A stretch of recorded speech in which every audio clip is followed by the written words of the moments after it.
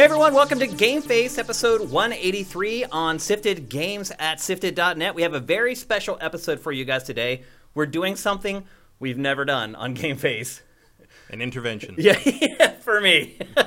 We are going to have a live watch party for Sony's State of Play that kicks off at the top of the hour, right at 1 p.m. Pacific, 4 p.m. Eastern. We started a little bit early today. I know some people may be getting in a little bit late, but they'll get here just in time to watch the State of Play with us. This is the first time we've done this. I'm hoping there are no technical issues. I think everything's good. We'll see how it goes. Done it. Now I've jinxed it. But anyway, that's coming up at the top of the hour at 1 p.m., and we're keeping an eye on it. We have it right here, so we'll know exactly when it kicks off. The thing about this is it's not live. It's a pre-recorded video that just goes live, like right at the top of the hour. So, but it's new to us. Yeah, exactly. It's all new stuff. It's looking like we're going to get a bunch of stuff for The Last of Us Part 2 and maybe some other stuff. And Matt and I will do definitely getting the Modern Warfare story trailer. Yeah, we'll do a predictions thing right before it kicks off. But anyway, we're keeping an eye on it, so don't sweat it. Right before it kicks off. Yeah, what'd you say? We got 7 minutes. Yeah, we got 7 minutes. Now we got a countdown. What'd you say? They just started counting down. Yeah, 7 minutes. So we're keeping an eye on it. Don't worry, you're not going to miss it, even though it's not technically live. I even thought about, because we're going to do analysis for this afterwards, I even thought about just like pausing it and doing analysis for each section, but I have a feeling our folks on the stream would probably be a little pissed off about that. So after it's over, we're going to do a bit of analysis about what we saw. We're hoping for some big stuff. We'll see how it goes. Some housekeeping before we do our predictions for this. GameFace is on Google Play. Finally, people with Android phones can listen to GameFace. Folks on YouTube, this should be huge for you guys. I know a lot of you guys have Android phones. You haven't been able to consume the podcast version of GameFace. That is all changed now. It's very easy to find. You can go on Google Play. You can search for it. I'm getting ready to shoot an episode of Ask Shane Anything, and somebody asked me to do kind of a walkthrough of how you can set up the podcast on Android phones. I am going to do that. That episode should be going up tomorrow or the day after. It's very simple, though. There's a tweet that's pinned to the top of our Twitter page right now that has the link to the podcast. You just click on that, and for most people, your phone just kind of walks you through it once you click on that link. But some people have had some issues, so I'm going to do a walkthrough for that. But anyway, the thing about our iTunes and our Google Play feeds is they actually go live earlier than the YouTube video version. So if you're someone who watches or actually just boots it up on YouTube and just listens to it while you're working or something like that, you can actually get the show earlier if you sign up for the podcast feed on iTunes or Google Play. So one more thing, review the show, please, if you're going to give us a good review. I'm kidding, of course. You can say whatever the hell you want. But reviews really help podcasts on both iTunes and Google Play. The more people that review them, the higher the score. When people search for gaming podcasts, it'll help it pop up. So please review the show. It could make a huge difference for us, and we'd really appreciate it. So we got 5 minutes left. That gives us just about enough time to do some predictions. Matt, what is your biggest prediction for this State of Play? Do you have one? Well, I mean, Last of Us 2 is not really a prediction. Everybody knows that's going to be a part. Modern Warfare, I've been expecting the Modern Warfare story trailer for a while. I think that got confirmed today. It did? Or leaked or something. Oh, I missed that. So it seems like we're definitely going to get that.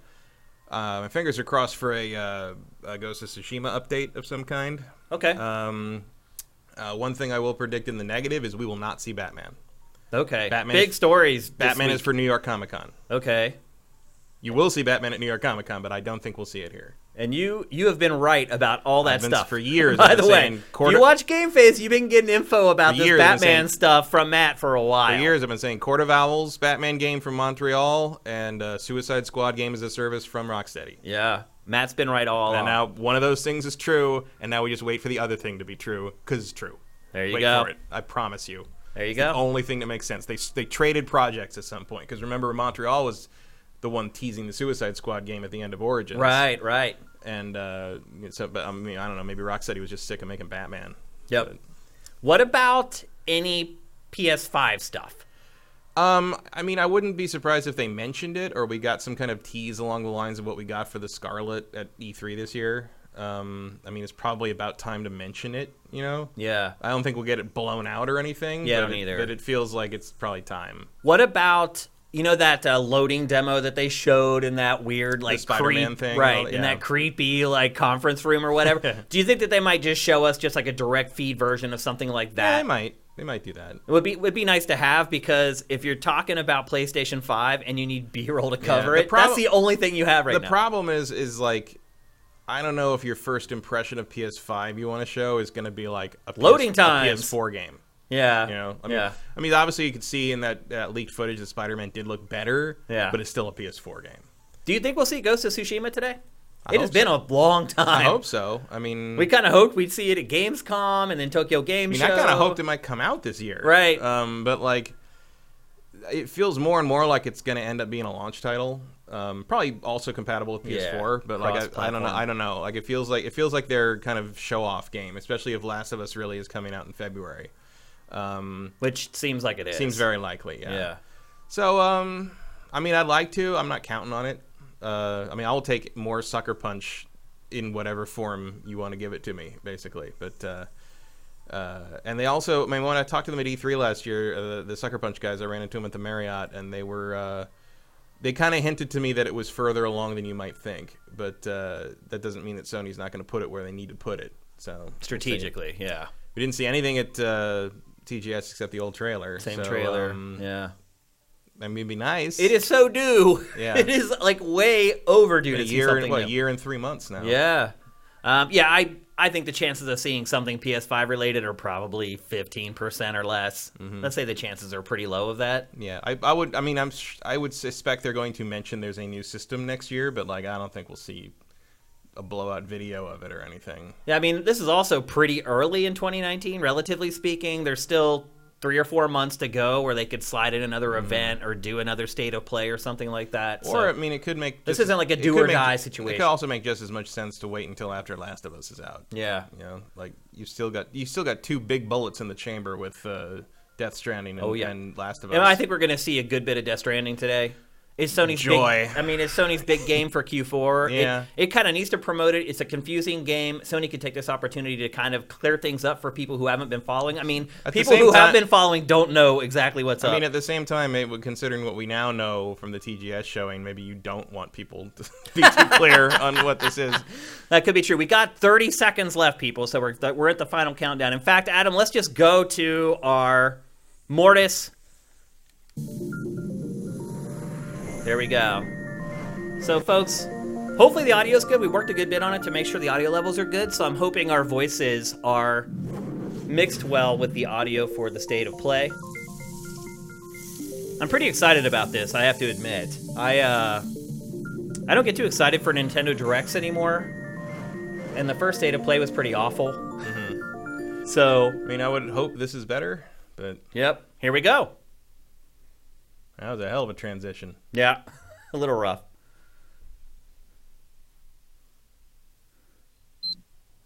What could that be? It looks like the light on the PS4 Pro. Yeah. Well, because the orange was sleeping. Now it's on. Peggy 18.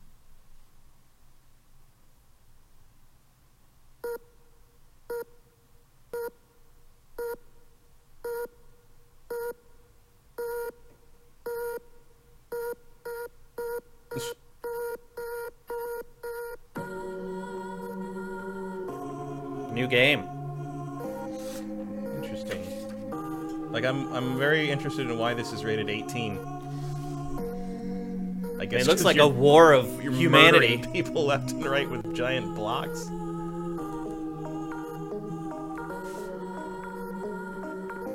It's like Lemmings with real people. Yeah. Or not.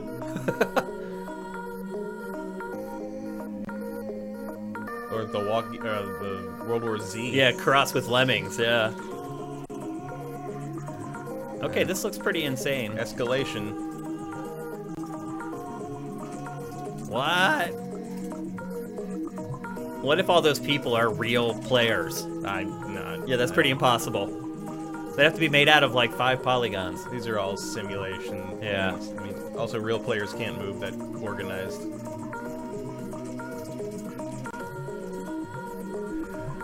I don't know who made this, but they have some good drugs in their vending machines.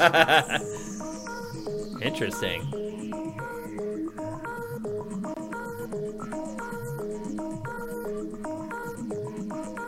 Katamari Damacy not make you feel like you were killing enough people? 2020. Okay, maybe once the show kicks off proper, someone could go to that URL and fill us in. .game. Interesting. Enhance.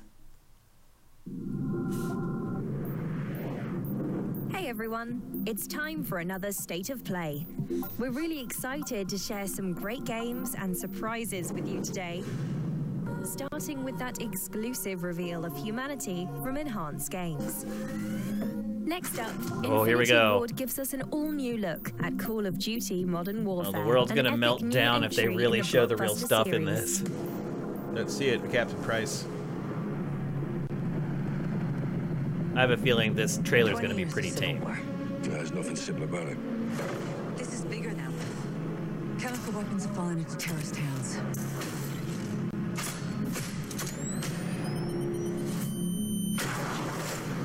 They could be anywhere. We need to move fast. What do you suggest? A business trip. Farah! Let's talk! I need your help. Because of this poison, my people have known something worse than war. Help us track it. If you stay, we can help you. But if you stay, you fight. Yelling out to him. The invaders of my country have no regard for human life. We live like this every day. Any further complications and we're at war. We're breaking through now. We need a new extraction point fast. Save yourself, daughter. Join us. I lead soldiers. You train killers. But we are all killers here. No? How about you, Captain? Are you gonna let them die? The Kremlin has suspended all deconfliction channels, and chemical weapons are now in the wild. Fix it. Where do we draw the line, sir? You draw the line. No time! Stop! Wherever you need it. What the hell is this? It's the off switch. We're all just pawns in this. Will you speak for yourself? This is crazy. Yeah, but we're all a little crazy, aren't we? The rules of engagement have changed. If you can't identify the target, you are the target. That doesn't make any sense. It really doesn't. Very tame trailer. Very tame. Reinforcements approaching the bank. We advise you to get in and get ready to fight.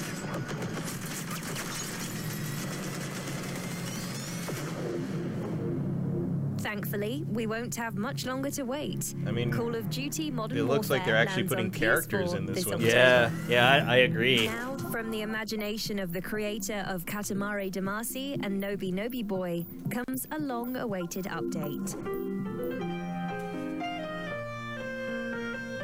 This one's been in development for a long Yeah. time.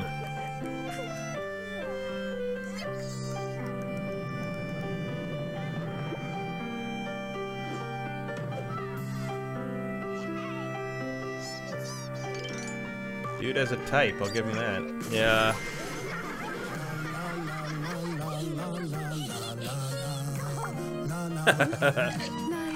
Okay. It's a nose.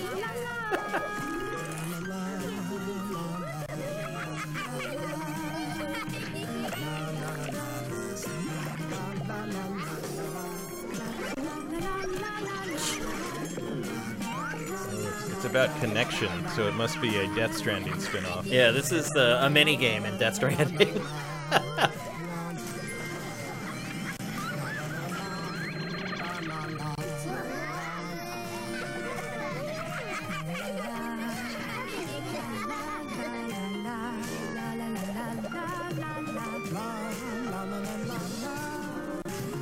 It must be hard to create a game like Katamari and then for the rest of your career have to try to recreate that magic. Yeah.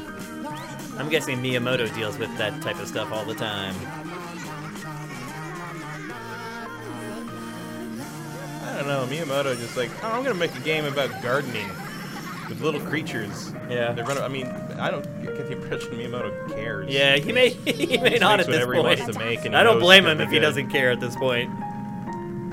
At a certain point, after you've made like half the things he's made, you have to have some confidence, just ready to go. Yeah. I'm sure he's got a few job offers through the years that His boosted Wii his musics are few and far between. Yeah, it's true. Sadly. What is it? Watama? Wadham, yeah. So has this been in development since Nobi Nobi Boy, or What'd you say? how long has that been in development? A couple years now? I thought it was supposed to be released a while ago, but it never came out. We can't wait December. to play it. The wonderfully wacky and whimsical world of Watam comes to PS4 this December. Okay, prepare to embark on a gorgeous new journey with another first look. Huh.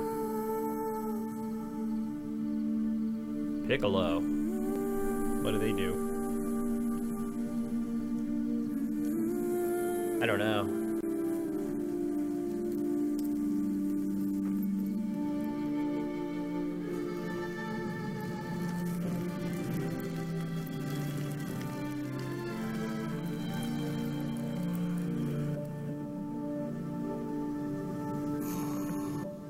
Oh, is this Valhalla? Maybe.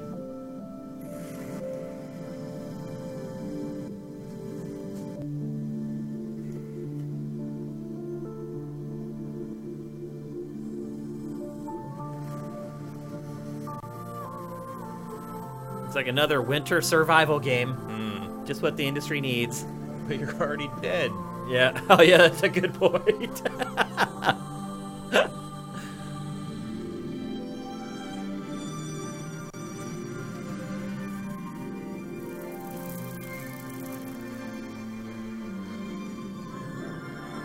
Very different take on mythology than God of War. Absolutely.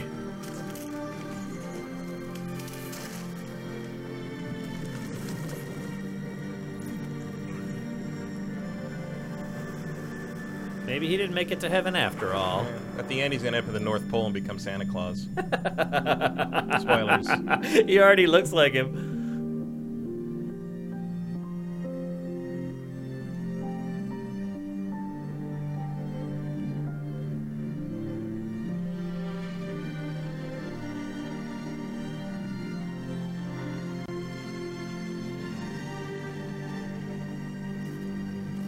Arise. It's got scope.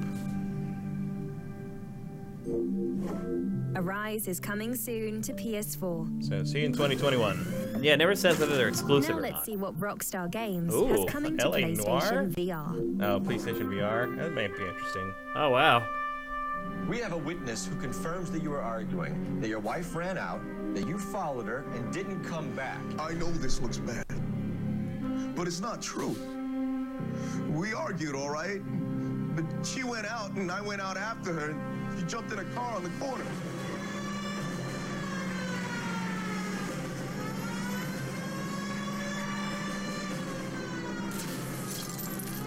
I mean, for me, this might be worth it just to drive around old-time LA. Yeah. She was looking around in her bag. Said she wanted to serve me papers. Me, her own husband. Who else are you going to serve divorce papers to? Her brother. Out now. Oh, wow. You've been shadow The good dropped. news is LA Noire, the VR case files, is available at PlayStation Store today. And that's just a taste of what's coming for PlayStation VR players.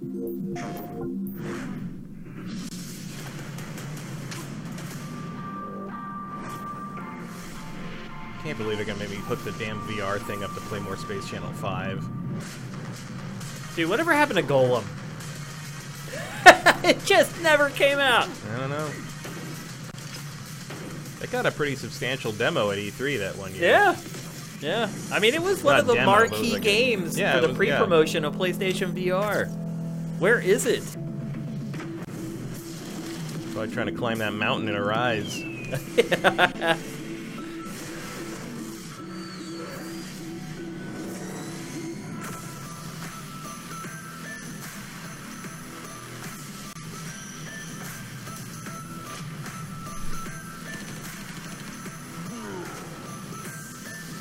la la. After 17 years. Yeah. We've got Crazy. more for you to check out. Get ready for an update on Medieval. Here's your chance heard to about get that your in a hands while. on a Yeah, demo I of kind the of figured. eagerly awaited In fact, Vincent in experience. his article Launching yesterday today predicted on the that we'd see PlayStation something Store. about this. Oh, a demo's Today. coming. Oh, demo. I mean, I admit I don't really have a lot of warm fuzzies for this one. Me either. It's just PlayStation 1 didn't have a lot of things that endeared me. Me either. The like characters, the art in the Parappa. games. I agree. Parappa and Bust a Groove was about it. Colony Wars, but there are no characters in that. Spyro. They need to promote this, though. They do. It's not like they have a lot of exclusives left for PS4.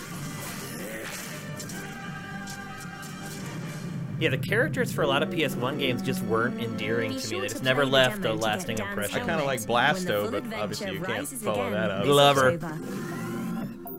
Glover was an N64. Originally, though, didn't it come to PlayStation eventually? Maybe. I thought it did. I'm not an expert on the history of Glover. Yeah.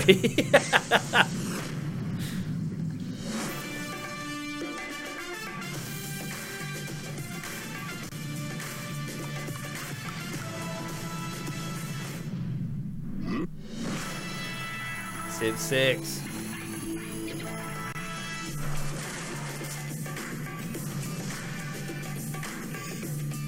You do feel sorry for the editor that's handed all this footage. You're like, okay, make Civilization exciting for a trailer. I remember having to do video reviews at GT and at X-Play for these games. It was so hard. I remember we did one for Europa Universalis 4, in which Paul Bonanno ended up just shooting himself in the mouth. Yeah, that's right. And like, you needed we would really never creative get that on people to TV make today. those reviews interesting. I got banned from a forum for posting a GIF of that shot. Really? Because people thought it was too real. No one was paying attention to us back then. Nope. And we liked it that way. Until Well, it maybe until a it few mattered. more people with Nielsen boxes. would be Right. good. Or like I said, players until will it mattered. finally get the opportunity to expand their empires in just a few short months. And let us get away with a lot of stuff. You might have heard Death Stranding from director Hideo Kojima is launching this November. We've got something very cool to show you. Uh-oh. If we don't come together again, humanity won't survive. Another guest actor, celebrity, maybe. Either that, they had no idea what Kojima would give them, so they just said, we got something very cool. Oh, a Death Stranding controller. Death Stranding controller with a baby in Oh, it. and a limited edition PS4. That is ugly. They're all ugly, though. They are. I mean, that one's especially ugly. That's real bad, yeah. I mean, I'm a Pittsburgh fan, and I want nothing to do with that controller. This limited edition PS4 Especially in a Pro game where you will can be pee. available Yeah. on launch day, starting November Like, that's what I'm 8th. thinking of when I see that. I wonder what they call the color of that controller. Urine yellow. Do you think you can beat Satan in a drinking game? That's it for Convinced Death you Stranding? escaped hell? Yes, I do think I could beat Satan in a drinking game. Yeah, I have to assign torches and clean up. Was that a pro or a skeletons base? every once That in a was a pro. while, Was but it? People typically know what to expect. Except, well, these two morons I keep hearing about. Milo and Lola. They're friends their whole lives and then go and die like 2 minutes before graduating college. They go through processing, get their personal demon, the whole thing. But then they take a cab ride from Sam, and she goes and blabs about the loophole. Like I didn't already have enough to do tonight, you know?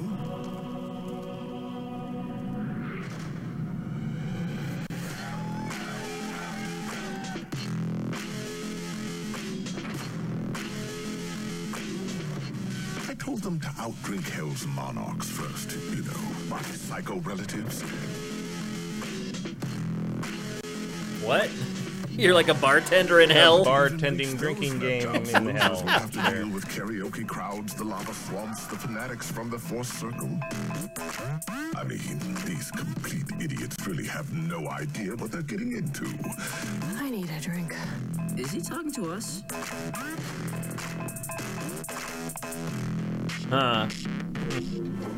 It's Good Halloween After game. Party is Yeah, being that developed is. by the talented team at Night School Studio, and it's coming soon to PS4. Bartender in Speaking Hell of coming simulation. soon, we've got a sneak peek at October's PlayStation Plus lineup. Oh, Batter up. we're getting it 2 weeks It'll be early. a show. Probably last year's, I would think. That's my guess. If it's not, that would be pretty That awesome. would be nice. I haven't actually played this year's yet. I haven't played it either.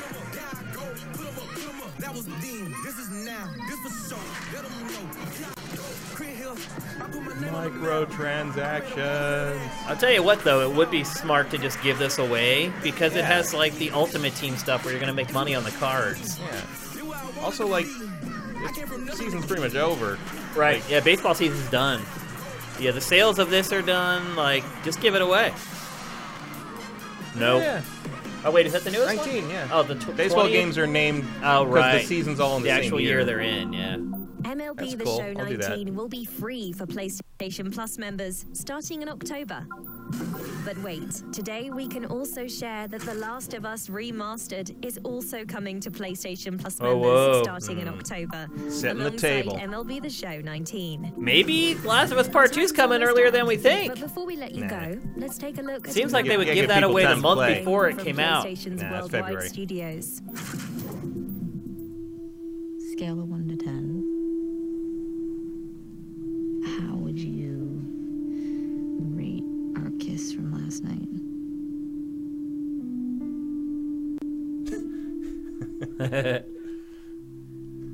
Oh wow. Look who decided to join us. All right. You all know the drill. It's like things are working out pretty well. People! There are people!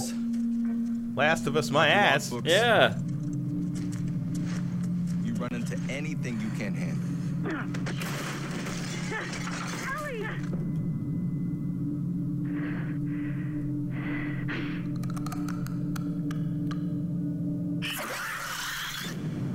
You come back. Can ride a horse. What was that? I don't know. I think it's just. That's for how effect. they cut it? That's weird.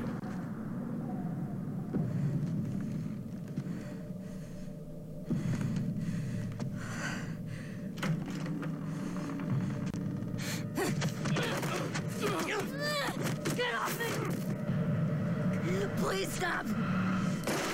No! Oh. Well, now we know why she's out for revenge. Oh boy. Tommy, I have to finish it. You have no idea what you're walking into. What are you doing? You don't know how large that group is, how armed. I don't care.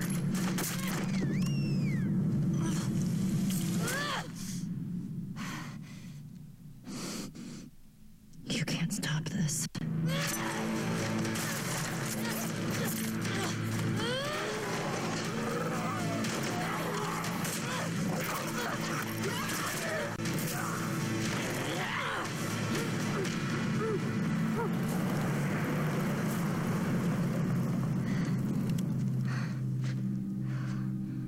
What the hell are you doing here?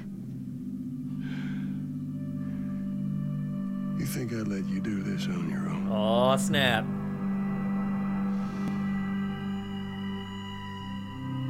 Oh my god. As if my anticipation for this game could get any higher.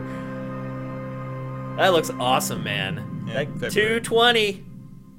Or 221. 221. Thank God. I almost said I said 2021 for a You've been anxiously second. awaiting any news on this hugely anticipated title. Thanks to Naughty Dog for giving us this all-new look at The Last Oh of my Us God, Part that was 2. an awesome and trailer. we've even got a release date. Mark your calendars for February 21st, 2020. Okay, everyone, that's a wrap on another episode of it. State of That's Play. it. Thanks for watching. We'll see you again soon, and keep the feedback and suggestions coming. Until next time. All right. Let's not bury the lead. Let's just talk about The Last of Us Part 2 right off the top. Well, because there. without it, it's pretty much the same as it's just as good as last State of Play without Last of Us 2. Well, the last State of Play was pretty good. The first one was bad. And then the second one, you could see they were starting to figure it out a little bit. That's right. Yeah, I forgot there was another one in there. This one, probably in the middle somewhere. Yeah, I mean, bleh. Last of Us is the star there. Let's talk about it. So they showed a bunch of stuff. I wish we could watch the trailer over right now, but people. There are so many people. Well, that's what I've always said about Last of Us was like it really seemed like a pretty manageable apocalypse. You know, like you have said that before. Even by the time like the actual game happens, like they've pretty much figured out like, you know, don't go in here. If you see the spores, put the mask on. Like the clickers aren't really running around in the safe zone, habitable areas. You know, they all seem to kind of be dying out. And, like, it just seemed like, you know, obviously any kind of thing like that, the biggest threat is going to be other people. I mean, Dave is way more threatening in that game than the zombies are.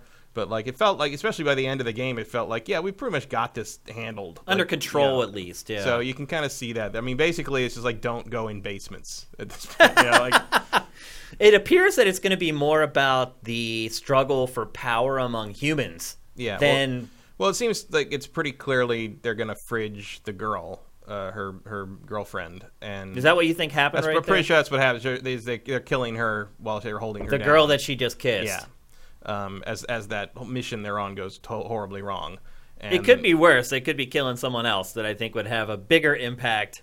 Well, I don't think... Well, Joel is clearly there, so I don't think that's going to be... I think the crux of the relationship between her and Joel is going to be the awareness of what he said about the lie at the end of the first game, and sort of that's probably why he's not in town, right? They kicked him out for some shit, probably, and or maybe he left because he couldn't deal with it or whatever. So I think he's not dead. I think he's there for real, and you're going to be with him, and sort of part of the conflict is going to be reconciling with him after, you know, the aftermath of what happened at the end of the first game, plus him trying to convince her that this is not a way to live, while she's on her roaring rampage of revenge for her dead girlfriend. I mean, on one hand, like I think you can make that case pretty strongly in like a modern world, but in a world where you find someone worthwhile so rarely, I can see a better case for deciding to just throw your life away, killing everybody who killed them. Well, you know? I think particularly too, if you're of her sexual persuasion, it might be even more difficult to find yourself someone. Yeah, I mean, clearly she doesn't seem like. I still feel like there's going to be an element of I feel there's going to be an element of her having the infection and kind of being known as sort of the immune one that makes her kind of scary to people. And the fact that she survived out there. So, I mean, there's in the previous trailer, obviously, where the other, I can't remember her name, the other girl, her girlfriend. I don't remember her name at all. She said, you know, she's I think they should be terrified of you. Yeah. And probably. I mean, yeah. She can take care of herself. That's for sure. So yeah, I think that's what we're looking at a revenge journey, trying to be tempered by Joel, who's kind of done the throw your life away in the name of the death of a loved one thing, and did not go well for him. Yeah. So maybe she learns the lesson from him. Maybe or I mean, this is The Last of Us. She probably doesn't learn it until it's way too late. You're probably right.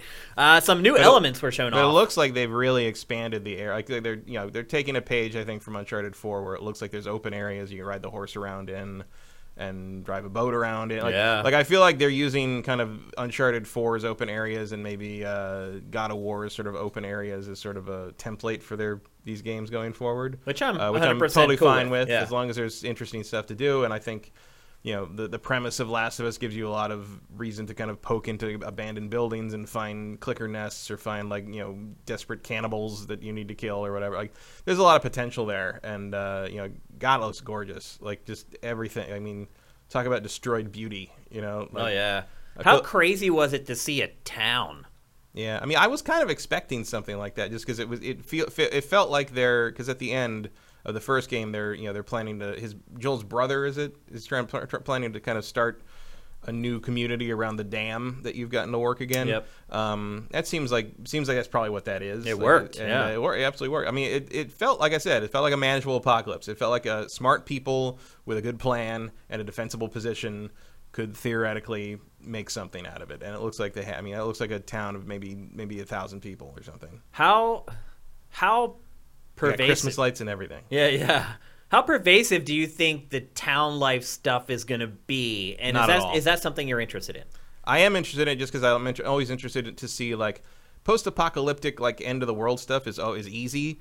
Trying to kind of come up with a plausible way of how people rebuild is hard. Yeah. And so I'm interested to see what they do with that. I do think it will only be relevant probably in, like, the first act. Yeah. Like, I feel like the bulk of the game is going to be spent out in the wilds, like, doing what you're going to do. I mean, that's The Last of Us, isn't it? I mean, yeah, but like, I think it's going to be also going to be a fun contrast from the Boston sort of, I don't even know what to call it. Like, it was almost a ghetto in the first one that we start out in, and kind of getting out of that almost felt like liberating. It felt like, it was still dangerous out there, but it felt like you were out in sort of a place you could kind of, you were under less scrutiny, you were less controlled, but you just had to look out for yourself. Also, a lot less danger. Yeah, and because people are always more dangerous in this series. Well, there's also a lot more people in urban areas, so the risk of... Yeah. Also, Joel and his girlfriend were some of the dangerous people. They were. In that urban area. And in this, I think they're going to play it up more as, like, leaving that town is going to feel like leaving Sanctuary. And you're not going to want to, but you're going to have to. Huh. So it's going to... I'm very interested to kind of see how that all plays out. Like, it looks like... But you don't think there's going to be, like, shops and stuff like that where you go and, like, upgrade like a blacksmith and stuff? No, I don't think you'll be going back to that town again. Not until, like, later in the game, if at all. Interesting. So you don't think that's going to be, like, the home base where you keep going back after going out on runs? I don't think so. I hope you're right, because it's hard for me to look at The Last of Us without having the frame of reference of The Walking Dead. And so it's been on the air for so long. You've kind of seen what works and what doesn't work with plot devices in that sort of a setting. And The Walking Dead at this point is just a big loop. It just goes through this cycle of they're out on the road, they find a new place to stay, they like it there, someone comes and takes it, they go back on the road. Then we're the real monsters. Right, it's just this cycle that repeats every 2 seasons. That's why I stopped watching it like 6 years ago. Yeah, I don't blame you. Like, honestly, it's gotten really bad. And even the comic which is why it makes me nervous. Yeah, you're right, even the comic is done now. But out of nowhere, I might add. No one knew that was going to be the end of the series. Maybe they were watching the show and was like, the longer we do this comic, the longer this show's going to drag on. I mean, I don't think that has anything to do with the show at this point. AMC's got a 10-year plan for that shit, with spin-offs and various things. But it needs a better plan. Kirkman used to say the series goes until Rick dies. The series about Rick if Rick dies, that's the end of the comic. But he said I could easily go for 1,000 issues. Yeah. Instead, he went for 193. Well, I don't know what happened in the comic, but he's not dead in the show. No, the comic is very, very different. I've heard that. I've never read the It's novels. also much, much, much better. Is it? Vastly better. Huh. Early on they kind of stick, and you can kind of get, I like to take the show's take on this versus this. But once you get past, say, the prison part, the comic is unquestionably better. So is Rick still alive in the comics? I don't know if everybody's read the comics yet. Oh, okay. I was pretty impressed with that, I gotta say. That was one of the best trailers I've seen in quite a while. Yeah. Gives you a good idea of what to expect, like sets the story up pretty well. It changed my whole perspective on the game in like 90 seconds.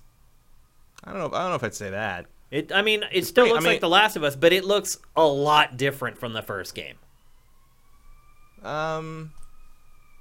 It doesn't look that different to me, but I don't know. To me, was there any shot in the first game that had that many people in it?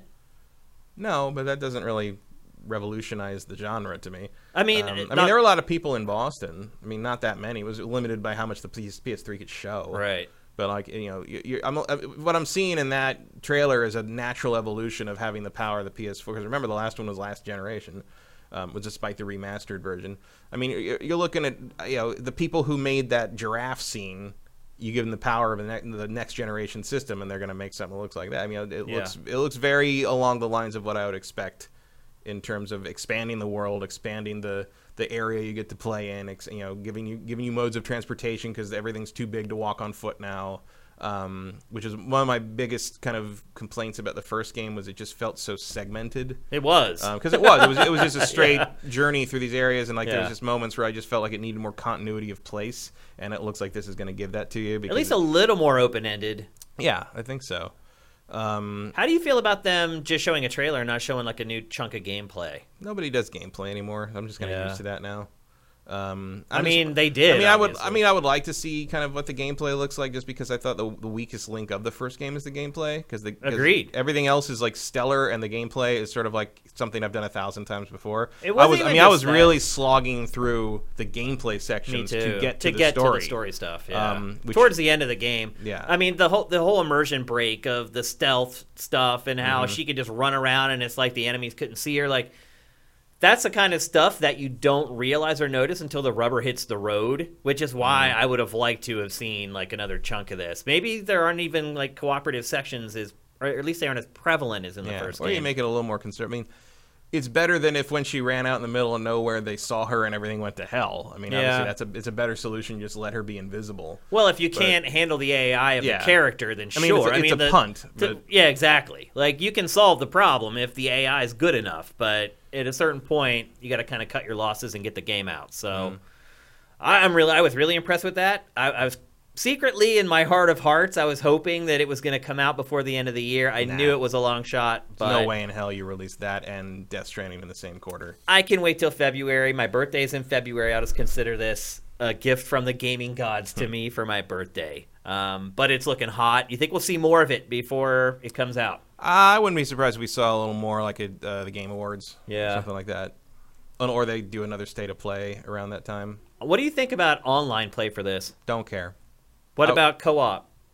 Don't care. You would rather play by yourself? I would rather play by myself. Absolutely. It's too cinematic. Even if the AI character is running around like a chicken with his head cut off? Yes. It's too cinematic for that. Same reason I wouldn't want someone else controlling Atreus in God of War. Yeah. I mean, it's not what it's for. I mean, I would be surprised if there wasn't some kind of multiplayer, because the multiplayer in the first game did well. Yeah.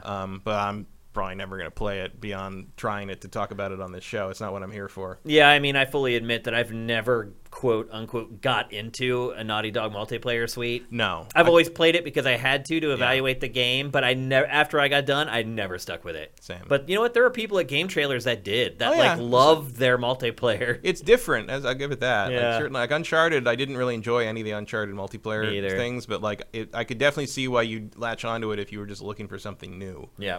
Or not necessarily new, but not Call of Duty. I mean, especially at the time those games were coming out, it was like everyone played first-person shooters, and that's it. You know, it was like that was like kind of the only option you had. Yep. So I can understand that, but it never grabbed me. Okay, let's start talking about some other stuff they showed. They gave up the free games for PlayStation Plus for next month already. MLB The Show 19 and The Last of Us Remastered, which I'm pretty sure has been a free game before. I think it was. I don't think I would have bought it. Well, I think it was just The Last of Us, though. It wasn't the remastered version. That was version. definitely the remastered. Was it? So they're double dipping on this? Because I have it, and I definitely wouldn't have bought that. Huh. So I that might be the first time they've double dipped a game for a PlayStation Plus. I can't remember. Someone in if chat they will did, it probably would have remind been us. years ago. It would have been years and years ago. Some people in chat are like, I was hooked on The Last of Us and Uncharted 2 multiplayer. Yeah, Last of Us, I know people that swear by Last of Us online. It's just not my thing. I'm not hating anyone for liking it. It just wasn't my thing. And I see like what they describe, and I'm like, oh yeah, that does sound cool. I'm just not. It's not here for it. Yep. I think that lineup for October, though, for most people, they're going to be pretty excited about it. Yeah, there's some good stuff. I still think it's weird to have The Last of Us as a freebie like 5 months before the sequel comes out. Like, wouldn't it have been perfect to do it the month before? No. Everyone plays it. They know the story by heart. No. And then, boom, they go into the second. No, because you got to give people time to play it. Do you think that if they had done that, it would have kept people from buying? No, but people just wouldn't have gotten around to finishing the first. I think you want to give people time with this thing. And it's the holiday season, and you put it up in January. Who knows? People forget to check because it's New Year's, and you want to give people time to kind of get around to it. Yep. So that makes sense to me. Death Stranding. Were you surprised how little was shown of that? No. I mean, they just blew out in 80 minutes of the thing. Like, a Tokyo Game Show, though. Yeah, but everybody who matters saw it. Like, it's all out there. Like, it's not like there's a different audience for the people who saw Tokyo Game Show videos and this. Like, it's all the same people. Yeah, but it's just one more thing to pre-order now. Yeah, but I think back to whenever I was, again, home for Labor Day weekend, and I ran into my old crew in Philly and hung out with them for a whole day. Like, they always talk to me about games, and like those people don't even know Death Stranding exists. Like, they don't. They haven't started advertising on NFL games yet. Yeah. This is not going to change anything about that. It's mainstream TV advertising that's going to like get that in people's heads. They knew about Borderlands, though. Well, yeah, because Borderlands been advertising on TV for like the last 4 weeks. Yeah. Before the launch. I mean, that's how you do it. The last month before launch, you just blitz with it. Yeah. Movies do that too. It works. I mean, because you want people to be aware of it, but you don't want people to be waiting for it, because most people are not going to wait for this stuff. They're just going to be like, oh, I'm tired of seeing this commercial. So it's just the right amount of time to get people like, oh, I'm interested. I want to get that. Now it's out. Oh, I got it. Or I put it on my Christmas list, obviously, this time of year. Do you think that we'll see more of the game before it comes out? It's only like a month away. I don't think so, especially because Kojima said he didn't want people to watch the right. TGS. I feel like Kojima's like, I've shown what I'm going to show. Yeah. The rest will be just commercials. Yeah. And that'll be that. A launch trailer. Yeah. Oh God! If you pre-ordered the collector's thing of this, and now you got to buy a PS4, imagine this just got to be a very expensive game if you're a hardcore Kojima fan. I mean, of course, the launch trailer for this will probably be like 8 minutes long. So yeah, it is Kojima. It'll have like some weird, goofy tag on it. It'll have something like, what? to pique the interest of even people like us who have been following it all along, trying to figure out what the crap it is. And I think that there'll be something in that last trailer to be like, even we'll be like, what? What's that? Yeah, there'll be like some Mads Mikkelsen will pop up and be like, kept you waiting, huh? Yeah. You're like, what the Yeah. Get a new line. Yeah. And then Kojima will show up and take credit for every single element of the game, like he did on Twitter. Yeah, See that? Yeah, I did. Not a great look. No. Dude.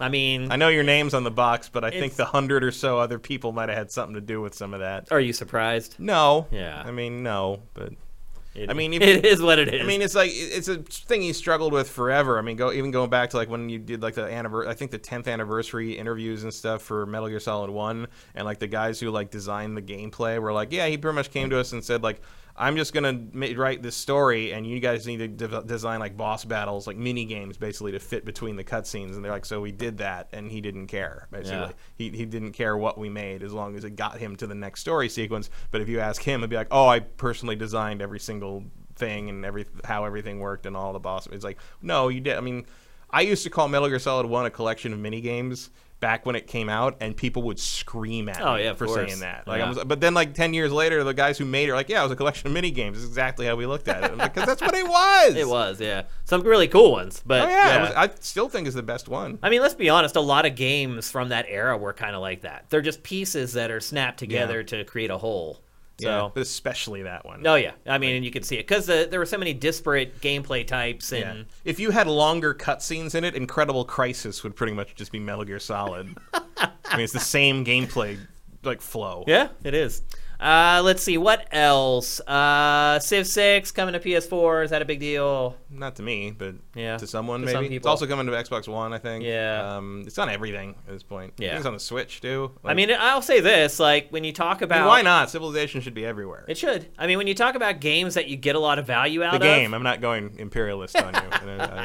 When you talk about games that you get your money's worth out of, Civ is, like, way up there, man. Oh, yeah. Like, a lot of people, when they're like, oh, I just built a new PC, like, what new game should I get? A lot of times I recommend Civ, because it's like you can usually buy it on a discount for, like, $20 and then play it for, like, hundreds of hours. So, not a big deal for us because we've already played it, but for other folks, it could be a pretty big deal. Medieval, like we were talking during the live commentary, neither one of us really resonate with that IP that much, but they do. Sony does need some games to release here over the next few months. I don't know if that one's going to move the needle. I don't know if you're going to get a Crash level of sales out of that one, but it should be all right. Yeah, or even Spyro for that matter. Yeah, I don't know how Spyro sold. I don't either, but I'm guessing it sold better than this is going to sell. Maybe. Even with the bigger installed base now for Medieval. Well, also Spyro's on more platforms. Systems, so. That's a good point, yeah. Do you think it would have been smart for Sony to maybe make this multi-platform? Nah, Sony doesn't do that. It doesn't need the money from the sales, I guess. No. It needs people to get on its platform.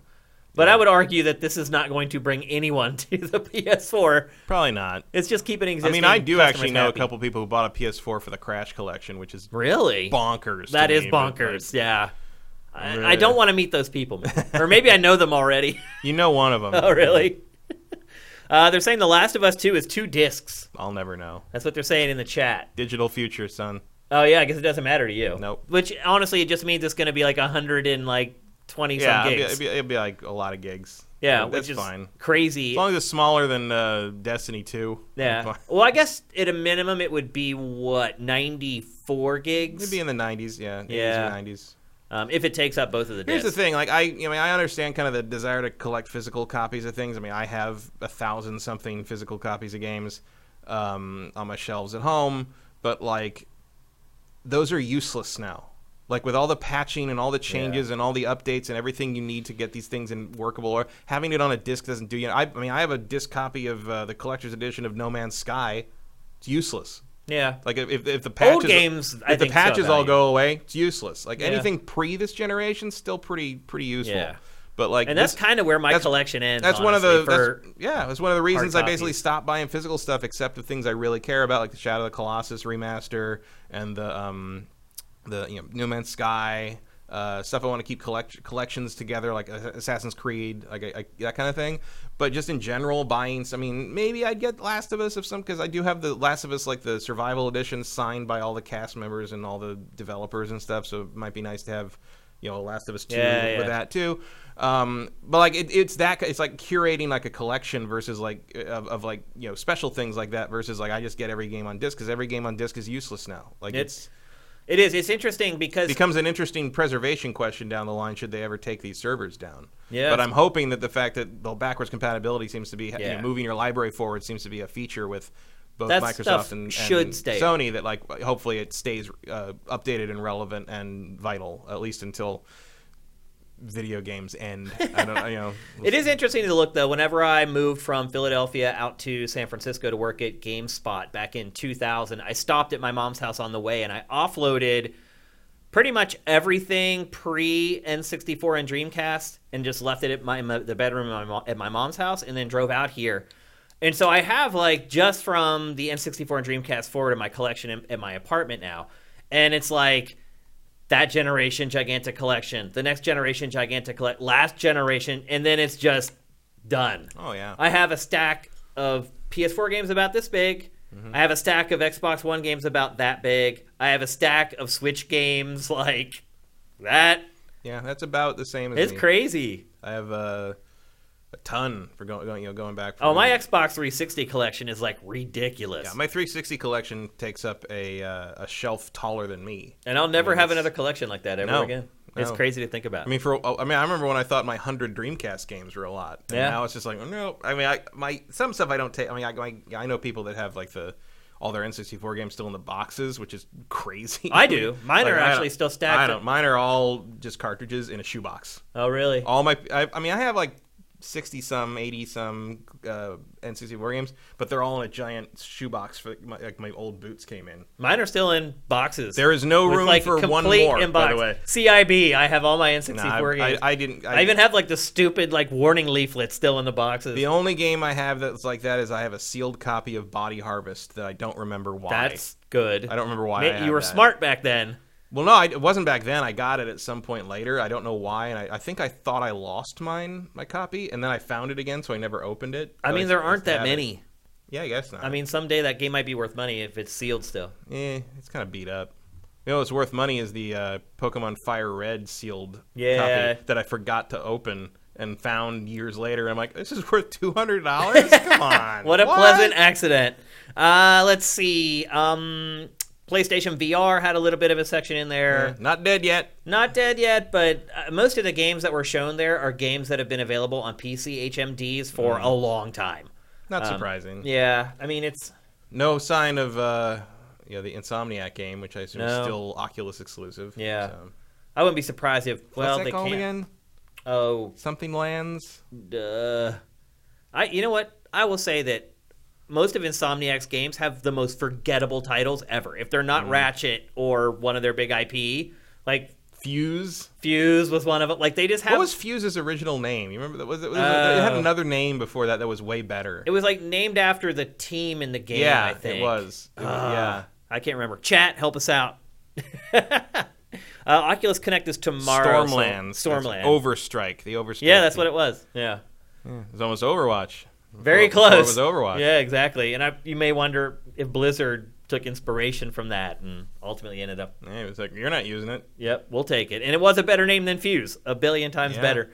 LA Noire case files coming out for PlayStation VR. Are those all new cases? No, I recognize all of those from the original game. Those are all the same thing. Okay. So it's just basically the interrogations are in VR, and that's supposed to add some kind of value. Well, interrogations and driving and probably the investigation. I mean, it's investigation stuff. Investigation stuff is almost its own subgenre in VR to some degree. It's like, because it just works. It does, yeah. Especially if you have an HMD that works with room space. Yeah. Well, also because like, what does a VR headset do the best? Look at things. Yeah, so, that's true. Like, that's what an investigator does. It makes sense. Like, you're looking at clues, you're looking at things like that, and it's like, oh, it's already out on PC. I think it's been on VR from PC for a long time. So it's just another thing that finally made the transition to the other headset. Yep. Then there was Arise from Studio Piccolo, which looks like a survival game in hell. Yeah, it looked more like in the afterlife. It looked more like a Journey style game. You think so? Yeah. Especially because at the end it says Arise, a simple story. That's true. That's a good point. Like I think it's a walking simulator with some climbing. Yeah, with something interesting. But it also like a third-person walking simulator, which isn't very common. But I mean, look, there's a journey element to it for sure. Yeah, I got that vibe as well. Call of Duty, the first campaign trailer for Call of Duty Modern Warfare. I'll just say right now, I was really disappointed in it.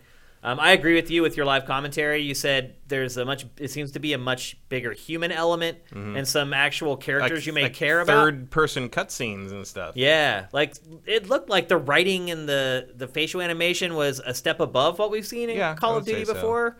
Going out on a limb there to say that, but I also feel like there's some camouflaging going on with that trailer. I mean, there was that one quick cut where you could see the guy's head got blown up. Well, there was also the scene where it looked like people were in like a gas chamber, and he's like, you decide if they live or whatever.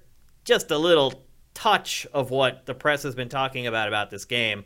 Certainly not representative of what people have been writing about it for a couple months now, where the journalists are like just aghast over the things that they were forced to do. Like, you don't get that vibe from that trailer at all, really. No, it seems pretty bog standard Call of Duty campaign, just with higher production values at this point. Do you think that Activision has decided that maybe that's something not worth promoting in the game? I mean, it's not like they put out a trailer that had no Russian in it before. Yeah. I don't know. I mean, I don't know. Doesn't matter, really. Do you think it would have been helpful for the game's sales if they had shown maybe some of the more controversial stuff? Probably not. Like, I feel like you're just sort of tempting more argument. But that generates and in terms a of lot of interest. It does, but like I don't know if it's in your favor. Also, if you're going to do that, you probably want to do that closer to launch. I'd say like the second or third week of October, right before the game comes out, and after the argument over whether the Joker movie has influenced people to be violent. I think wait for that to blow over, and then drop your violent Call of Duty trailer, and I think you're gold. Yeah, marketing gold. They do say chemical weapons like a billion times in that trailer. There is a shot in there of white phosphorus being dropped. So there was another beta, and I don't want to talk about Call of Duty again, but there was another beta this past weekend where they basically opened up everything in the multiplayer. We're on like 4 shows in a row. Yeah, I know. And I had white. This one's not our fault. The reason I'm bringing it up is because I had white phosphorus as the kill streak dropped on me, and all it did was like slowly draining my health, and my vision was blurry, but it didn't kill me. I didn't die, which I found weird. Not true. Yeah, I know. Yeah, which I found interesting. Anyway, we don't want to talk about Call of Duty again. And then the show was kicked off with, I can't even read my writing. Humanity, which looked bonkers. This is weird. Yeah, I mean, I don't know if anyone went to the website and got some more information about it. It's like a fever dream rave Nerf battle.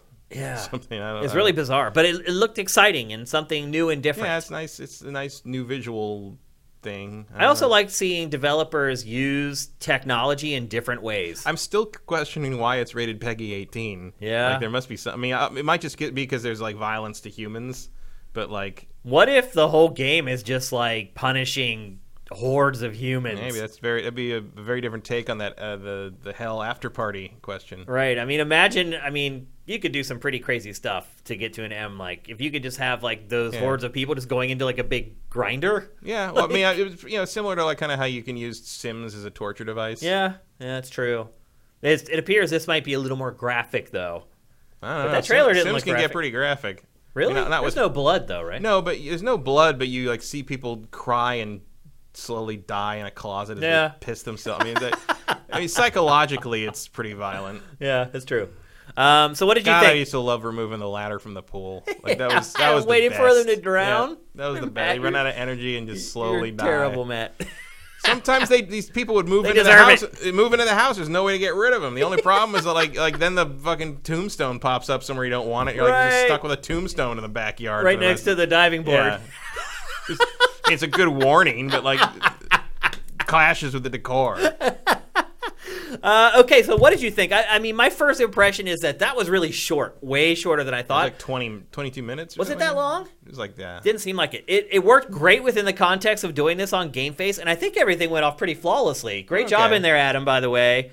I hope that the audio I looked at the clock when it ended, and it was 1:22. Wow. So. Okay. So it's longer than I thought. Maybe it just flew by because it had a lot of interesting stuff. Yeah, I mean, it wasn't boring. No, even the indie stuff that they showed was worth checking out. Yeah, it was. I mean, it didn't have a lot of stuff that I'm like super excited to play. Yeah, the PSVR stuff was kind of filler. I get why it's there, but I mean, I don't care about the Katamari guys thing really. Humanity is an interesting thing, but interesting visual. But I don't know if I'm kind of over sort of the lo-fi toy game thing. You know what I mean? Yeah. Like it's just sort of like, all right. That's fun. That's a fun thing to play with for like 5 minutes, but now I'm out $15, and I don't really want it on my hard drive anymore. $1 per minute. That's not a great ratio for video games. That's for sure. Well, it depends. I mean, $1 per hour, I guess, would be better. Yeah. That's what you'd hope for anyway. That's 60 times the value of $1 per minute. So, I mean, I would give it a B. I think if it weren't if The Last of Us weren't in there, it would probably have gotten a C-. I would probably go more like C+. But yeah, I'd go C- without Last of Us 2 for sure. Yeah, it's not the worst one. So I would say the order of best to worst was second, third, first for the state of play so far. Yeah, I'd agree with that. But The Last of Us, I mean, it was worth the time spent just to check that out to me. Yeah, I mean, that's pretty much why everybody was here, Yep, I think. For sure. And it looks great. Yeah. So, good stuff. So there you go, Sony State of Play for September 24th. 2019. It's time to move on to the bulk of the show. We're going to kick things off with an indie game, a quirky indie game. Yeah, now time to put my foot in my mouth after I just said that. Yeah, you just said that you don't like toys and you don't like these quirky indie games. And we're going to talk about Untitled Goose Game. Part of it might be that like I just played one of the best ones, so... Yeah. Oh, really? Do you feel that way? I've not got a chance to play this yet. I love it. It's, okay. It's stupid, and it's one joke, and it's like an hour long. It's really only an hour. It's about an hour long. I mean, the main game is an hour long. After you finish it, because every area you go into, you get like a to-do list before you can move on to the next area.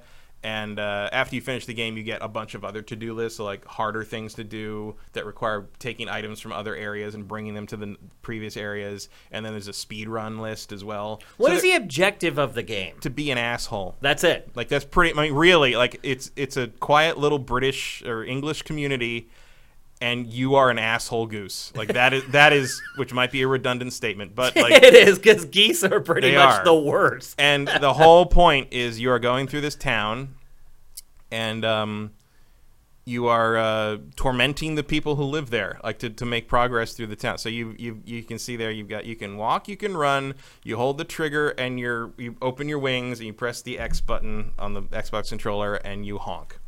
And then you can also hit B and grab things with your beak, and that's pretty much it.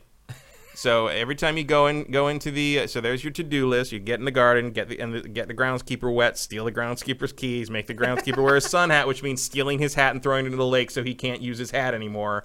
It's just like constant, and like everyone who sees as you go through the game, you slowly like piece together that like. This is not the first time this goose has done this. Oh, really? And everyone hates the goose. Oh. And, like, people have, like, no goose signs. And like they like as soon as they see you, they'll like put their hands on their hips and be like, So he's notorious. Yes.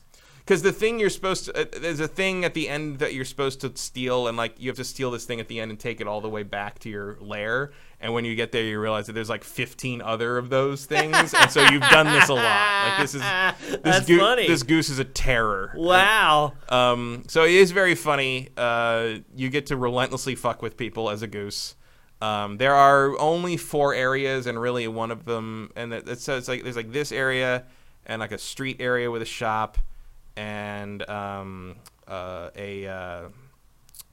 a pub, and then there's a final area, and then you don't really do much in there except get the last item, and then you have to run back through everything. So there's not that much to do. You can finish it in like probably an hour. I would say an hour and a half for most people. Because people are saying it's like 2.5 hours and complaining about that length. I mean, I finished it in about an hour and 15. Yeah. I mean, it depends how good you are at puzzles and maneuvering the goose, I guess.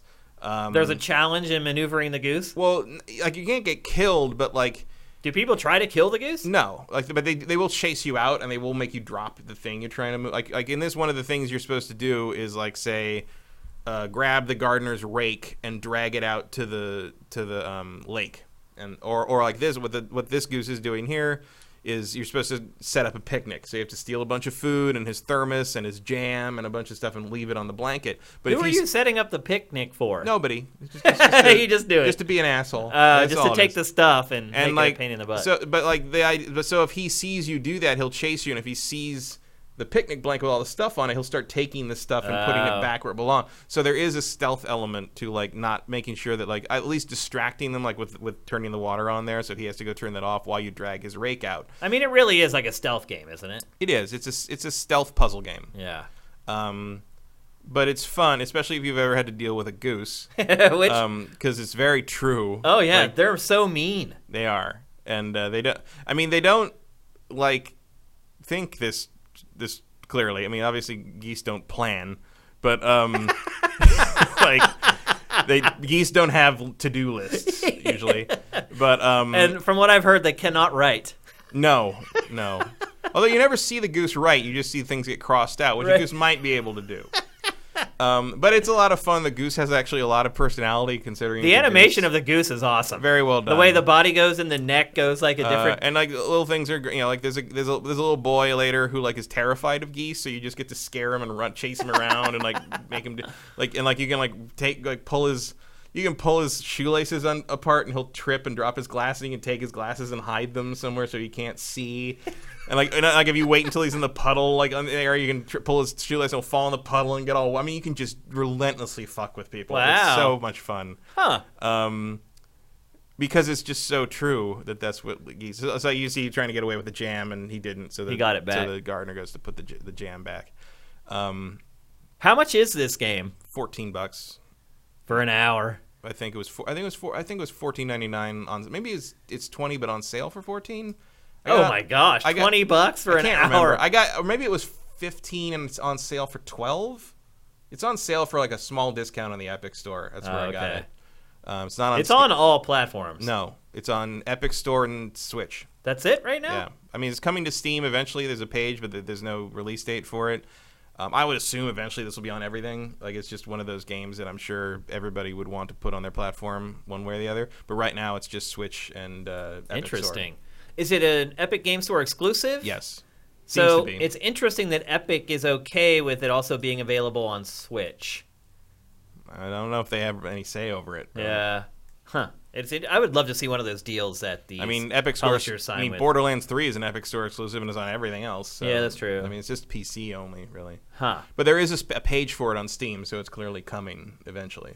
Now, here's the big question. I'm guessing a lot of people will ask this: Is it just worth watching someone play it on YouTube instead of paying for it? I mean, it could be, but at the same time, I enjoy doing the things. So I enjoy. I mean, I've spent $15 on worse movies.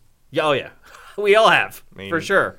And like if you do the optional stuff at the end, it's easily as long as a movie. Yeah. So, and it's a fun toy. I can see going back to it later. It is a toy. Yeah. This might be a fun game to play with other people. Definitely. Over. It'd be fun to have people play if they come over and say, dude, you got to try this Goose Game. I also think What's it called? Untitled Goose Game. That's what it is, yeah. I also think like my wife might enjoy playing this with me. It's non-violent. I mean, I guess you're basically just annoying people a lot, and it's very British in places. Like the humor is fairly British, and there's a lot of like kind of slapstick stuff here and there. Who would have ever thought that a game with this premise would we be talking about it on GameFace? But it's really making a splash right now. I mean, it's kind of the big thing of the week in games. It's also been a bit of a slow release week other than Zelda this week, so that might have something to do with it. This is just the right kind of quirky, and it also plays really well. Yeah, it sounds like it's been executed very well, the concept. So $14-ish? Something like that, like 15-ish bucks. If it's $20, would you tell someone to buy this? I don't think I would have if it was $20. So I'm pretty sure it wasn't $20. That's kind of the breaking point there. 14 even to me is like the perfect $9.99 game. I paid $14 to see Man of Steel. Like there's no rule here. Like I've done way worse things for an hour for $15. I just think in the long run, as far as generating revenue from this game, I think they would make more money if it were $10 instead of $14. I don't think I agree with that because this game's selling like crazy. Is it? Yeah. Okay. Because it's fucking hilarious. Well, a lot of people are talking about it. I don't know how sales are yet. I think it's doing just fine. And if it's not, they got 2 more platforms to put it on, Steam to go live. Yeah. And they already got a shit ton of money from Epic. Yeah, they're not worried about it. Yeah, they're good. This would have been a smart get for Apple Arcade. Yeah, although I wouldn't want to play this like with a touchscreen or something. Really? I mean, you could just tap where you want him to go, and better with a controller. You got to manipulate stuff too much. Okay. I wouldn't want to do that. So there you go, Untitled Goose Game. They never gave it a real title. Yeah, and you got to sneak up on people, so the analog control is. Right. Yeah, you got to creep. Never gave this game. I think it became an endearing thing when they just the working title was Untitled Goose Game. Well, because what else could you call it that's better than that? You could just like give the goose a name. And but then you lose kind of the quirk of it. Like, it's also nice because you don't have to explain to people what it is. Yeah, Untitled Goose Game is. That is awesome, by the way. Yeah. Seeing the goose swim around with the radio it is great. That's very important because when the radio's on, it draws the gardener, and if you short it out in the water, it's quiet. Does it not kill the goose if it shorts out in the water? Goose is immortal. Right. Well, they also have like the insulation from their down or whatever, so I guess it wouldn't. You can't kill evil. All right, so there you go. Untitled Goose Game. Definitely on PC. A game that proves that they hate it when you honk at them. Definitely a game that proves the connection between birds and dinosaurs. Okay. This is what it would be like if a raptor was loose in like Birmingham. With a lot more blood, I have a feeling. A little raptor. Yeah. Then we get the M goose rating. could rip your fucking eyes out. Yeah, I know. They're scary, man. And they're aggressive and mean and big. Look, and they do strong. the wing thing. Like, yeah, they'll beat you with their wings. That's one of the because early on I was sort of like, God, it's weird that people aren't more afraid of this goose like coming right at them. It's like, no, this goose has done this like 12 times, and they're over it. They know the goose isn't going to hurt them. It's just going to make the day worse. Right. Like you're locking people in garages. Oh, really? You're like fucking with people's camera setups. You're stealing their glasses. Wow. I mean, They get pretty creative with it. Then. Ruining their day at the restaurant. There's the outhouse. What do you do in there? Oh, no, that's just his gardening shed. Oh, I thought that was the outhouse. No, that's a sun hat. So one of the things you're supposed to do is steal his hat, so he has to put the big sun hat on. That's one of your goals. Oh. All right, so there you go. Untitled Goose Game, PC and Switch, $14-ish. Something like that, yeah. And Matt recommends it. I definitely do. There you go. All right, let's move on. We're going to kick it retro here for a little bit. The Sega Genesis Mini came out last week. It's been getting great reviews for the most part. I think the common kind of thread is it's not as good as some of the older microconsoles for the Genesis, but it's better than some of them. I don't know what microconsoles they're talking about for that because they've all been crap up until this. I mean, the M2 was still good, but it wasn't really the same thing. It was a kind of a standalone box for it, but like this is the first official thing branded as a Sega Genesis that I think has nailed the sound emulation because it's the same piece. It's M2. It's the M2 guys doing the sound emulation. And I'm very well acquainted with the Genesis and the Genesis sound, so I loaded up my standard the standard games that are on this that I know the sound by heart, which is Sonic 1, Streets of Rage 2. And Space Harrier, and it all sounds flawless to me. The sound chip in the Genesis is becoming this kind of way to produce electronic music that's like kind of a big thing right now. Yeah, it's interesting to me because like in the 16-bit era, it was sort of like the argument between like whether Genesis music or Super Nintendo music was better. Was an argument. Was a big thing. Yeah, I remember. And I always found, I mean, the orchestral stuff on the Super Nintendo, there was no real equivalent on the Genesis. Like something like ActRaiser, you just couldn't do it on the Genesis. It was something that was kind of unique to the Nintendo games. But Genesis had that funkier electronic sound. Yep. And like that's why people are using it to make Yuzo Koshiro worked miracles with the Shinobi music and the Streets of Rage music. Yep. The Streets of Rage music slaps to this day. Like playing that some of that stuff now, even just playing it to test it out. I'm like, God, this music's good. Like he made amazing stuff in there. A lot of it comes down to the songwriting, because a good song, you can play it on a keyboard, you can strum it on a guitar, you can play it on a piano, and it's still going to sound good. Pull up if you get a chance. Pull up the Revenge of Shinobi track, Chinatown, on like YouTube or something, and just listen to how many layers are in that thing. Like that was crazy. Kind of an advantage that the Genesis had. Yeah, and like it had what, 24 channels? I want to say it did. The Super Nintendo had, I think, fewer sound channels. Had a couple fewer sound channels, but it didn't make. But it had, I think, it had more instruments that it could natively use, though. But the thing was that like all the instruments sort of had the same sound to them. Yeah. Like you can always tell which system the music is from. And Genesis had more Easily. of a wah, kind of a flang. Like a flange. Yeah. Which I always just felt like was used more creatively for the most part than what happened on. It has a distinctive sound, and that's why people are gravitating towards. And that sound is is popular now. In a way that because Super Nintendo's stuff sounded good, but it has like this sort of, it feels like it's being played through a cloth in a way. You know, it's kind of got a muted sound. It doesn't have the punch, the crackliness that like the Genesis stuff does. It's crisper. So if you're dealing with like, if you're making like chiptune stuff today, I think you're either going like with a full-on 8-bit sort of like NES look sound, or you're going with Genesis stuff, because Genesis is. Where the hell was that? That's the one real disappointment, is that Revenge of Shinobi is not in the U.S. collection. Yeah, this trailer's for the Japanese release. It's a good lineup, but like it's certainly short of like what I would consider a definitive Genesis collection. Other than that game? What else do you? It should have that. It should have this. It should have Target Earth. It should have Sonic 3 and Sonic and Knuckles, even though I hate those games. The fact that they're not in there. Maybe that's weird. why they're not in there. No, I mean Sonic 3 is very popular. Sonic 3 is considered by a lot of fans to be the best Sonic game, even though they're wrong. It should still be there. Yeah. I would love if Celeste was there, but that's real obscure. Are there any shmups in the U.S. version? Yeah, Darius is in there. Okay. I mean Space Harrier, if you want to count that. And I think there's a Thunder Force in there. It's only Streets of Rage 2 is in there, and I would put 1 and 3 in, no question. I mean, the collection you can get, the Sonic Sega Genesis collection that's on, I think, PlayStation 4 and Steam, is a much more complete collection. I mean, it has all 3 Phantasy Stars as opposed to just Phantasy Star 4. So which would you recommend somebody buy? Or the micro console? Or this or the collection? I mean, I would, if you want, like, just straight-up Genesis awesome... and you're not like a micro console collector, if you don't want to play with like, I mean, not even that, because I have heard that there's an input problem with this system, or like if you're using the standard 3-button controllers that come with the system, at least in the US version. I think the Japanese one doesn't have it. I don't remember. I can't remember who was. I think Heather Alexander was testing it out, but like.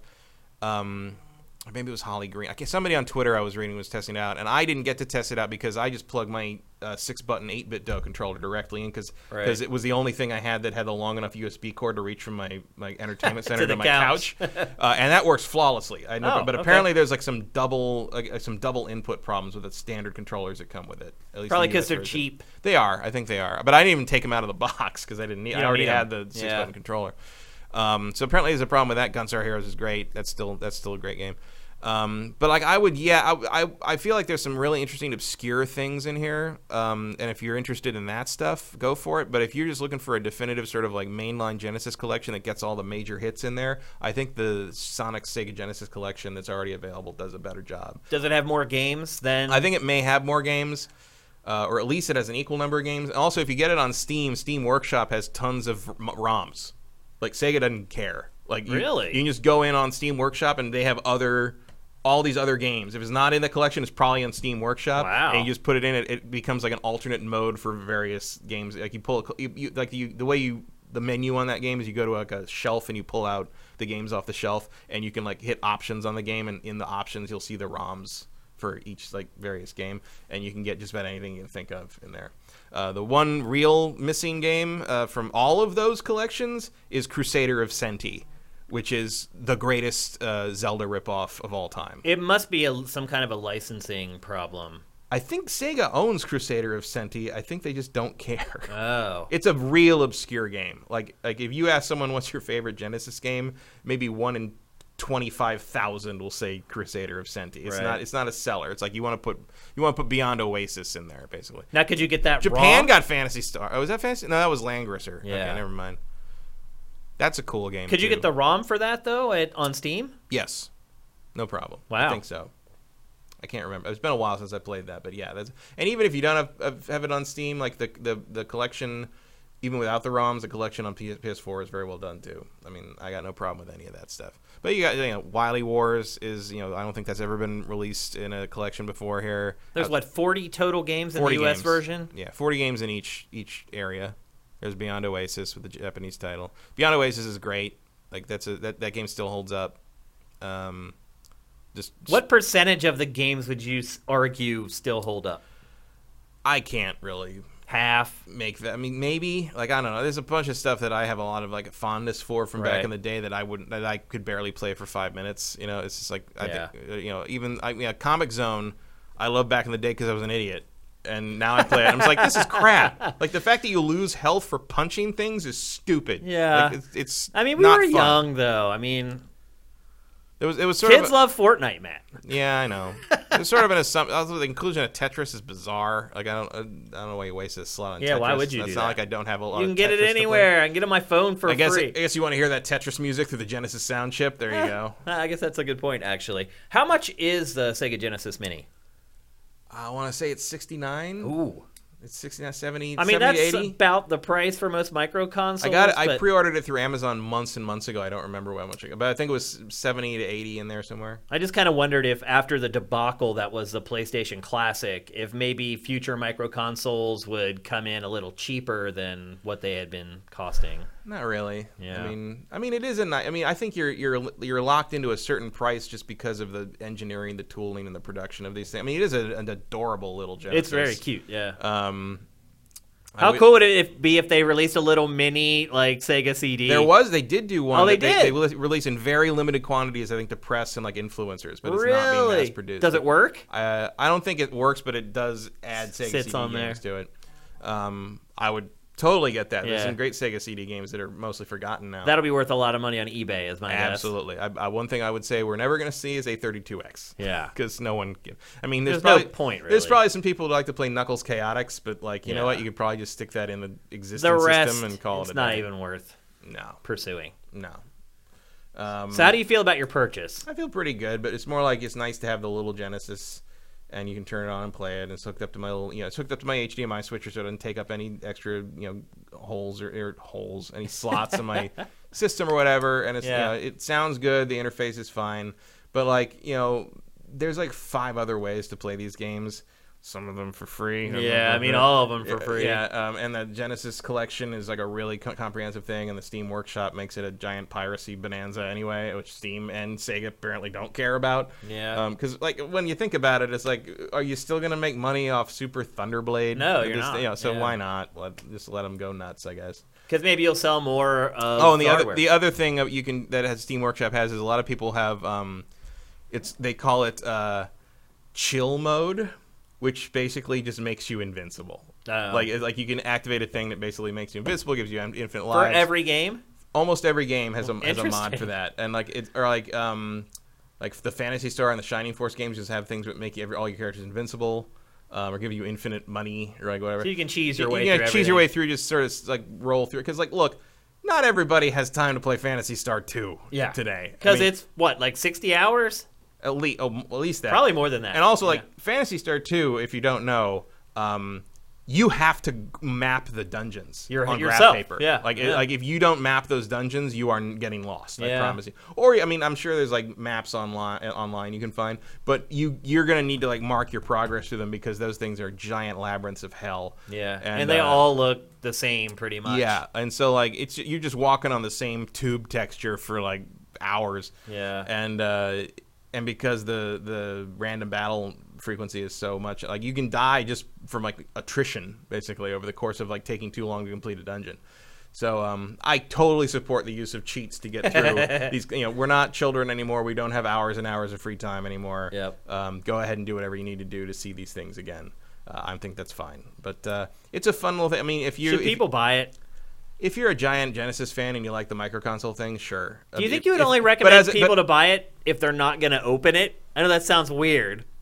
Maybe, but it's just like a collecting thing. I don't know. I think you're losing a lot of the appeal if you don't get to take it out and see the little thing. Like that's the cool part. I mean, a lot of people that are going to buy it never had a Genesis. Yeah, I mean, but for me, it's like it's there. I got it because I'm a big Genesis Sega nerd, and like otherwise, like that Sonic's collection. I have that Sonic collection on 3 separate platforms. Yeah. I have it on 360, I have it on PS4, and I have it on Steam, and like. I don't need this at all. There's almost anything on this that I haven't played regularly or don't have access to on another platform. It's because I don't care enough about it to do that. Because I also have a lot of the original cartridges. Yep. But I got it because it's like I like to support the micro console thing. I think it's cool. Certainly, it's not as useful as say the Super Nintendo because the Super Nintendo was was from a.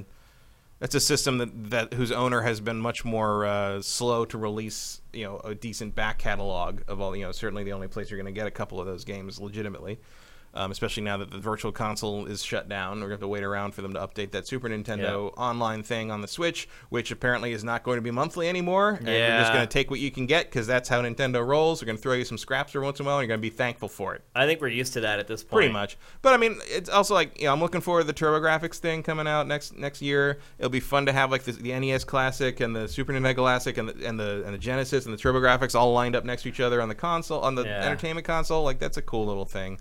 Is it a must buy? Is it a necessary purchase? Not unless you're a hardcore Sega fan. But like, if you are a hardcore Sega fan, it's good. It's gonna live up to like what you expect the emulation to be, and it all sounds great, and the interface is fine, and it's still fun, and it has all the suspend save stuff and all the things you need for each game, and it's fine. I will say, having played the Super Nintendo stuff on Switch, I got real comfortable with that rewind feature real fast. Oh, yeah. You get used to it real quick. So that would be maybe a thing I wouldn't mind having on the Genesis Collect, but it's, it's obviously not a necessary thing. Okay, let's rank the micro consoles. I'll start. I'm going to go top to bottom first. I'm going to go... So we're good. What, Super Nintendo... There's 3 of them, right? There's 4. What's the 4th? PlayStation Classic. Oh, what do you mean? That was going to be my first pick, Matt. I forgot it existed. I don't blame you. So for me, SNES Classic, Genesis, NES, PlayStation. Same. Okay. Yeah. I mean, interesting to see everyone else's ratings. Only because I'm so tired of NES games. Yeah. Like the NES Classic is a great collection of games that I've played to absolute death. I mean, if you look at sales, that's the winner by a country mile. I mean, that's your nostalgia boom right there. But like, in terms of things I would want to sit down and play, definitely that same order. Yep. And in fact, really, I'd only want to play 3 of them, and the PlayStation Classic can kind of. I mean, the PlayStation Classic now is like $15. I have it. I got it for, I think, $15 on Amazon a couple months ago. And I forgot, and it showed up like 4 days later. I'm like, what the hell is it? Oh. Right. I ordered that. Okay. You go in the closet. That one will never be opened, absolutely. That one is waiting to be a collector's item a couple generations from now. Yep. Not games console generations, human generations. All right, let's move on. We're going to talk next about a game that you, the Sifters, inspired Matt to play. In our chat, we hear a lot of people talking about how awesome Final Fantasy XIV is. We've got a lot of questions about it at the end of the show over the last few episodes. Everyone basically imploring us to play it. That was never going to happen for me, but it did happen for you. Well, I tried to play. I got it for... it was on sale, big on sale back in February, and I got it then, but I never really tried it. And then you did. And so 40 hours later? Is that right? Well, yeah. So the job I was going to do fell through because they decided to go in a different direction and they didn't need me to write the script anymore. So I'm like, well, I got a lot of free time. What should I do? I guess I'll just dive into Final Fantasy XIV and see if I can get to this Shadowbringers thing.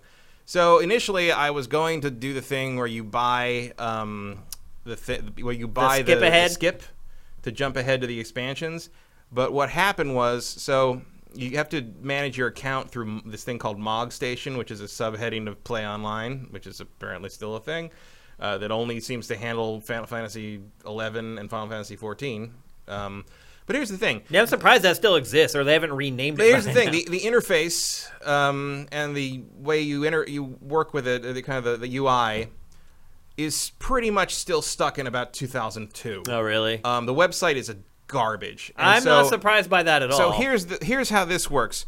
If you buy it through Steam, which I did, I bought the thing through Steam as a bundle thing. And if you want to subscribe to that, you have to go log into your Play Online account. You have to go to the MOG Station section, which is the Final Fantasy XIV section, and you're going to have what's called a service account. Under that account, the service account that's there by default is a free trial of Final Fantasy XIV, which is not the Steam version you bought. Oh. You have to, and if you try to put your codes in, your CD keys from Steam on that, it'll say it's not real. It's not a thing.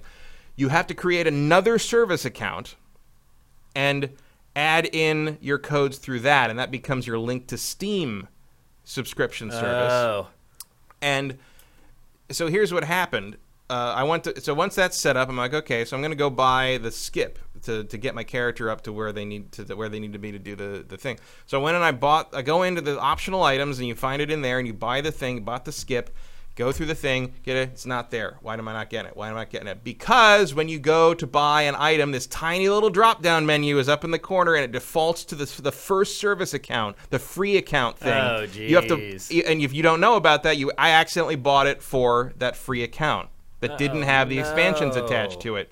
And I emailed their service thing, and I'm like, what the hell? I did that, and they're like, oh, we can't refund, can't transfer anything, can't do that. I'm just like, really? Like, fuck you. Okay, well, I'm calling my credit card company, and I'm charging it back. So hopefully I don't get banned for that. You might. But it hasn't happened yet. Yeah. But, like, they wouldn't help. They wouldn't do anything. That's ridiculous. And I'm like, well, maybe you could change. Because of your crappy interface. Yeah, the interface is garbage, because it's not that, like, it's not even that you have to pick the service account. It just defaults to the service account that like I already had, and not the one I'm using normally.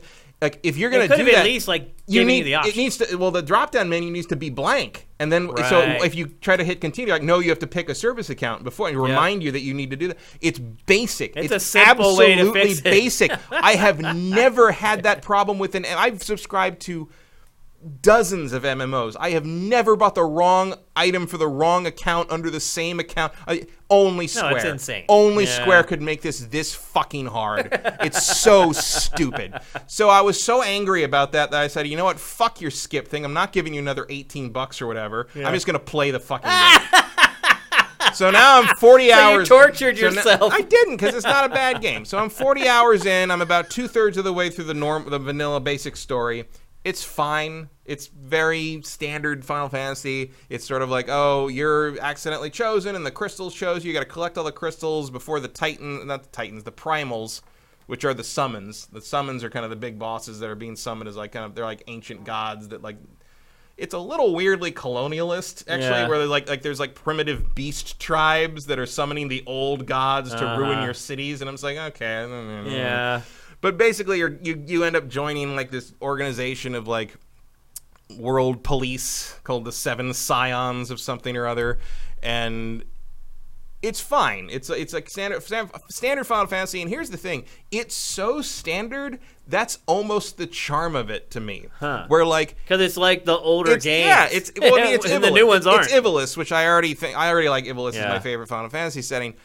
Which is from Tactics and 12, and so it's nice. It's like it's fantasy stuff. There's some there's some magitech, there's some steampunk, but like no one's flying around in weird ring UFOs. No one's calling fossil and lossil and all this shit. I don't know what the words mean. Yeah. No one's trying to convince me that like this like giant industrial factory is part of your your fantasy world. Like, it's just crystals and monsters and swords and magic and wings, and it's great. And it's like, it's kind of nice to just play a fantasy game in a Final Fantasy series. It's like, oh, right, this is what it used to be. And like, there's like the basics, like the bad guys all look like Organization 13 from Kingdom Hearts. There's like a weird thing where like... but you haven't played the part of the game that everyone's... Shadowbringers? No, Shadowbringers is a long way off. Because that's what people were saying you needed to play because it would change your mind. I'll get to it. So... Are you going to keep playing? Yeah, I'm enjoying it. It's not my game of the year or anything because it's just pretty bog standard. But it's like, it's pleasant. Are there a lot of people playing the stuff that you're playing? Tons. Okay. I see people all the time. There's always a queue to get online. It's usually like a queue of like 20 to 50 people.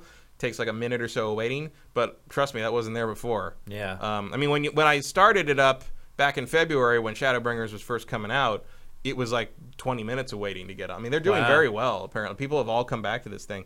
But I'm not like disliking it. There is a thing where like the headquarters of that Seven Scions place, you have to continually go back to get a mission from this woman whose name I don't remember, and there's no fast travel point there. You have to either go to the castle city. There's 3 main cities. There's a desert city, a castle city, and a jungle city. I don't remember the names of any of them. Because the names are probably right. so obtuse. But I do remember the name of the stupid place I have to go to meet this woman over and over again, called Vesper Bay. And the only way to get there is either go to the castle city and take a ferry over there, which is faster if you have fast load times, or you can travel to the desert city or to Horizon, which is the closest fast travel point to that, and then you take a chocobo over to there, which is like a 2-minute ride or something, and then you have to go. Most of the buildings in the game are part of the world. Like, you just go up to it, the door opens, you walk in, talk to people, they're there, and go out. Yeah. Sometimes you get a place, especially if it's story related, you have to go up to click the door, and it'll give you a yes/no entrance thing. So the place you have to talk to this woman who's the leader of this thing, it's in this place with no fast travel point. You have to travel at least a minute and a half to get to, no matter wherever you are.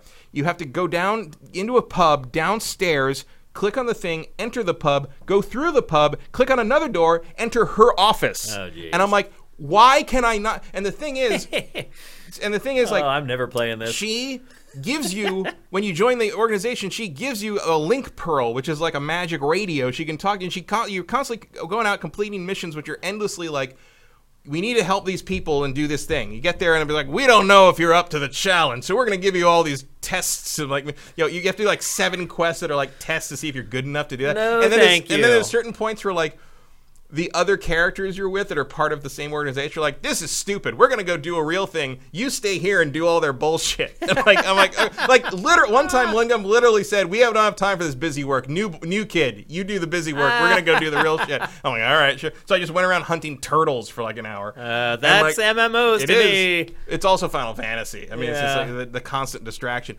But it's like. And at the end of these things, you're little kind of groups, and like you always end like an instance thing or like a dungeon you have to do with other people, which is those are basic but fun. It's fun to see other people and hang and do some co-op stuff. But like at the end of it, and she will call you on the stupid link pearl and be like, "All right, great job, we got another thing we got to do, but it's best if I tell you in person." I'm like, "No, just tell me on the fucking phone. I don't want to go all the way back to your stupid pub." So yeah, it's great. That's great. It's great. Somebody actually brought up a good point. Congrim1 is mentioning that this was originally a PS3 game. Yes. And so maybe there's some hangover from that. I mean, they did completely remake it from the ground up. I mean, matter of fact, the premise of the main story is building on the fact that the old version of Final Fantasy XIV was destroyed. Oh. Like the old version of the game being destroyed and the world being rebuilt like 5 years ago is actually like in the plot. It's actually part of the plot. Okay. That's why it's called A Realm Reborn. One of the tricks is like almost nobody in the world remembers the old world, but they like the Warriors of Light, which are always part of the mythos of Final Fantasy. They're the players from the previous game who won the final battle and won and saved the world, and the world remade itself and stuff. So yeah, it's pretty clever. Like, how much is this per month? Depends like how many months you subscribe to at one time. If you go month to month. month to month, I think it's like $12 a month or $15 Typical. a month. It's normal. Although I will say, when I hit level 30, they gave me 15 free days. Oh, so every you get rewarded. You get rewarded for succeeding leveling with up. free time. Yeah, that's kind of cool. So I mean, I just bought like 3 months because I figured that's how long it's going to take me. And, or you'll burn out in that amount of maybe, time. But I mean, I don't mind it. Again, it's a great game to play with other things on. Like I'm listening to the podcast. I'm listening to science lectures. I'm just burning. I mean, I'm speed reading. I mean, I get the gist of stuff. I don't listen to all the dialogue. I don't read everything. I'm just like, okay, gotta stop the thing. This is I don't think you can do it. I'm gonna have to test you. Yeah, I know. I get it. I'll go to the marker. I mean, I am assuming that the expansions are more engaging. Certainly, Shadowbringers must be, but I have a little list that kind of tells me where all the quests and how close I am to things and what you get to various things. And I'm about 2/3 of the way through the main story, and then I got Heavensward and Shadowbringers, Stormblood. Oh right, there's 3 now. The third one, yeah. Yeah. But I mean, in the end, it'll be if I really do like it, it'll be good to have a character ready to go for the next one. I assume they're going to do another one. Oh, if they will. If they got praised so hard for this. Yeah, I mean, if it's that successful, there's that many people still playing. So I mean, I don't mind. And again, I really like the world. Like as much as I am annoyed by having to go back to that stupid desert place to talk to that woman and the rest of the group. I can't remember her name. Her name is Milia. I don't know. I don't remember anybody's name in this game. I don't know. I'm just burning through it. I'll get there eventually. Here's the question maybe a lot of people are asking. This or Vanilla WoW? Oh, this. Okay. Look, Vanilla WoW just annoys the living shit out of me. People are loving it though. It's like huge. I don't know. I've seen a lot of complaints about it. Here's the thing. Like, fun of it was like it was good then, but like so much quality of life has happened since then. That like I thought they were going to incorporate some of that stuff into a little bit, but I mean it basically ended a certain I think it's Burning Crusade era. Well, then it's not Vanilla WoW if you. Well, you don't want vanilla WoW. You're right. It's yeah. like anything's vanilla WoW compared to post Wrath of the Lich King. Really. Yeah. I mean it's nice to have that to go back to if I want, but this is a more engaging thing. So if you can sort out the account issues, you recommend this for people who like MMOs. I mean, it's not like a transcendent one though, where like someone like me would. I would play recommend it for someone who likes Final Fantasy and misses when they were about fantasy. Okay, right on. Like that, I think this is one of the few worlds in video games that I feel like I play this. I'm like, I wouldn't mind living here. Now the game is free. The base game's free. At this point, or no? I think you still have to subscribe. I think, yeah. Right, but you don't have to pay like $50 to get the game and then start paying $12 a month. I don't think so, no. But I think if you do the free trial, I think you have to go through that first service account, and then you have to buy the expansions through the Play Online website and not Steam. Pro tip. I don't think it works that way because they wouldn't take the Steam codes on the free account service account. So if you want to buy it through Steam, you have to create a separate service account.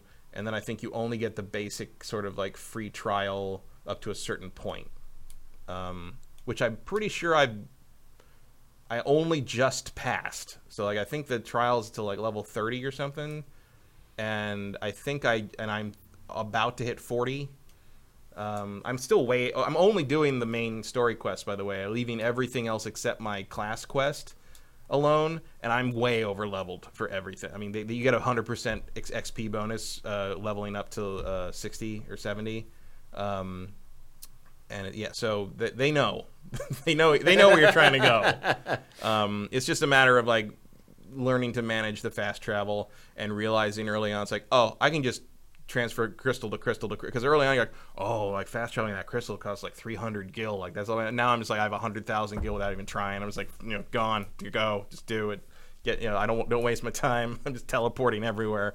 But they constantly do the thing where they're like, all right, now you just finished this weird menial task and now you have to go to the other side of the world, and you're like, okay, click, zoom. Luckily everything loads pretty fast. But or in my case, uninstall. I cannot even imagine trying to play this on console. It's rough. I mean, MMOs are tough on console. That's just a known thing. Yeah, I mean, but I am playing it on PC with a controller. Suck it. Oh, interesting. But you still have the keyboard there. I use the mouse for like various inventory stuff and things like that. But like mostly I'm gonna run around with a controller because you don't need. It's built for that. You just hold the right trigger and do your moves, right left trigger do the other moves. Like it's fine. It's modifiers. It's not the most complex combat in the history of MMOs. I mean, that's again MMOs in a nutshell. Another reason why I'm not a big fan. So I'm continue. I mean, I'm not going to have as much free time all the time as I did this week because I basically had my work canceled. But I'll go back to it. Periodically. I'm trying to like kind of do a little every day. I'm trying to like get to one dungeon because every once in a while you get through a big chunk of quests and then you'll get to a dungeon that you have to play with other people and go through the dungeon finder thing, the duty finder. That's probably the funnest part of the game, I'm guessing. Sort of. I mean, I enjoy just being in the world, running around. That's like great. But like doing so I try to get through like that's kind of like what I use as sort of my barriers because like I'll play through the whole thing and usually it's like late at night and it's hard to find people to play late at night, so I'll stop at the dungeon and so the dungeon will be the first thing I do the next day because there's tons of people online in the evening. And that's kind of like some natural mark. But I'm running to the point where that's the dungeons are trying to happen more and more. So I'm gonna have to start just powering through. Yep. So, but it's fine. I mean, it's fine. Like you're having fun. I'm having fun. Certainly as long as I have other things to entertain me while I'm just transiting. But if this is as fine as it is right now, and the expansions just get better and better, like I can see it getting pretty good. So we'll see. Okay. I mean, I don't know if I'll get this thing done in time for the game of the year in December, but like I'm gonna try. You got a few months. We'll see. But I'm glad that someone's. But it's some busy months. So. It is. Yeah, absolutely. All right, it's time to move on. We're gonna circle back around to Borderlands 3. We talked about it last week. Matt and I were. This is another reason I had free time was because I stopped playing this game. Yeah. So Matt and I last week. I think I was farther than you last week, and I had not got to like the end game part of it, and I was like, okay, well, I'm going to go continue playing because I will say this about this game. I had already played it last week, I think, more than I had played any other Borderlands game. I had usually quit by that point, but I went back after we recorded the show, and I played it pretty hard for another 2 days, and I got to a point where, and I hate to admit this, but I'm going to, the game just got too hard. I got to the point where you'd make it through a level no problem, probably not even dying the whole way through the level, and then you get to that end of level skirmish where they just throw dudes at you like huge tanks, and it got to the point where I was having to play them several times to beat them, and usually when I did beat them, it usually just ended up being like a matter of luck of whether I beat it or I didn't beat it, and I just got frustrated with it and I just quit. I quit playing the game. So 0 for 3 on Borderlands for me as far as getting through the entire game. Yeah, I kept hitting bosses basically where like I didn't have the right guns to beat them. That's another problem. They're basically immune to my guns. Yep. And like the third time I hit that, I was like, you know what? Like I could do this because I'd done it. It just takes forever. That's what I'm saying. Like, and you have to kind of get lucky and just hope that like you don't get trapped in a corner at some point. Just like running around and like I can wait around, just wait for my super to or hope you don't get in that situation we talked about last week where you're downed and the only thing left is the boss. There's no minions. And it just hit a point where I'm like, you know what? Why am I playing this anymore? That's exactly the point that I reached. I don't think I got as far as you did, but it was just a point where I was just like, I'm done. Yeah, I just wasn't having fun playing it anymore. No. I mean, I will say I did have moderate fun at first. Like, yeah, I didn't hate it, but it's just like I had better things to do, frankly. Yeah, I mean, I had other games to move on to, but that's the case every week. And if a game's really good, I'll still stick with it, and I'll just sacrifice sleep to play that other game if I need to. But this game was not worth sacrificing sleep to me. I saw a lot of people making comments about I saw maybe an editorial. Yeah, it was an editorial where someone wrote that they played this game with the sound turned down. And I have been doing the same thing. Like you were saying earlier about playing Final Fantasy XIV while you listen to podcasts, that is exactly what I was doing with this game. I was doing that with this too. It just got so inane, and I didn't care about any of the characters, and the plot just seemed pointless and dumb, and I was just like, I don't care anymore. Like, I'll read the subtitles, and that's good enough for me. I had heard enough of the voice acting and everything at that point. Like, yeah, again, it's just, for whatever reason, this franchise just eludes me as far as understanding how someone would want to continue playing it other than based on the idea that, oh, crap, I spent $60 for this, and I'm going to get my money out of it before I stop. And look, I've been in that position in my life where I'm like, oh, I made a mistake and I bought this game, but I'm going to play it, damn it. Like, I can't get the money back, and I'm going to try to get my money's worth out of this thing, so I get that perspective. But in the position I'm in, having to keep moving on and playing new games. It just wasn't worth it to me. The sacrifices that I would have to make to keep playing it, they just weren't worth it. Yeah, life's too short for Borderlands 3. It is. I mean, that's a good way to put it. Like, I just felt like, oh, I'm falling into this, like, game addiction cycle. Like, seriously, I'm like, games like this are kind of the games where I think the line is drawn in the sand of whether maybe you have a problem with gaming. I'll put it this way. I have had a better time playing Final Fantasy XIV than this. Wow. Like, I don't miss this. When I'm playing Final Fantasy XIV, I'm like, I could be playing Borderlands 3, but I'm glad I'm not. Yeah. I mean, it's not like I didn't like Borderlands 3, but I had enough, and I felt like I had not been keeping different elemental weapons. The game doesn't tell you that, though. It never says, like, hey, you might want to keep a diverse arsenal. I mean, that's kind of been true of Borderlands, like, I've never got years. to the point in any of the prior two where it mattered. I finished the other two, and so I definitely ran into that, and it was more prevalent in the expansions. But like that wasn't really an issue in the game early on, so I thought maybe it just wasn't going to be. But then you start running into stuff where it's like, yeah, if you don't have electricity, a powerful shock rifle or something, yeah, if you don't have shock, you're not gonna, yeah. So, that's really the key. And I would say anyone who's about to start this game, find yourself a really good shock weapon. Keep shock weapons upgraded, or keep a powerful shock weapon on hand. Because if not, you're going to get to a place where you're going to face enemies with crazy shields. And it's probably not as bad if you're playing with people, because probably someone has a shock weapon. Yep. But like, I wasn't. Yeah, playing by myself, it just became so frustrating. Maybe if there's a lull, although that's going to be hard to find here in the next like 3.5 months, but if there is a lull, maybe I'll just jump on and start playing co-op with some people to get to the end of the game. But I have no motivation to keep playing it. I just don't. Yeah, well, that's the problem. Is like, well, okay, now I do get past it, then what? Right. I get more guns to play more things that I don't really care about playing. And the loot, so I can finish it and then play it again? No, I'm not going to do that. It's like I beat the last boss I beat, the drop. I mean, there was literally like probably 25 or 30 drops. And so I'm sorting through all the loot that dropped with the boss, and I found 2 things worth keeping. And I was just like, what the hell am I doing? And it's such a pain in the ass. It's like the purples and the legendaries do drop more often, but they're also way more useless than they were before. Like I spent like 20 minutes sorting through the drops after I defeated a boss, and then I ended up with like 2 things that mattered, and I'm like, what am I doing? Like... I don't know. It doesn't respect the player's time that well. This is the other thing. Is like when you're fighting like these normal enemies, you can take their shields down like that. Oh yeah. And then suddenly you run into a boss, and the shield, like you're taking off like a pixel.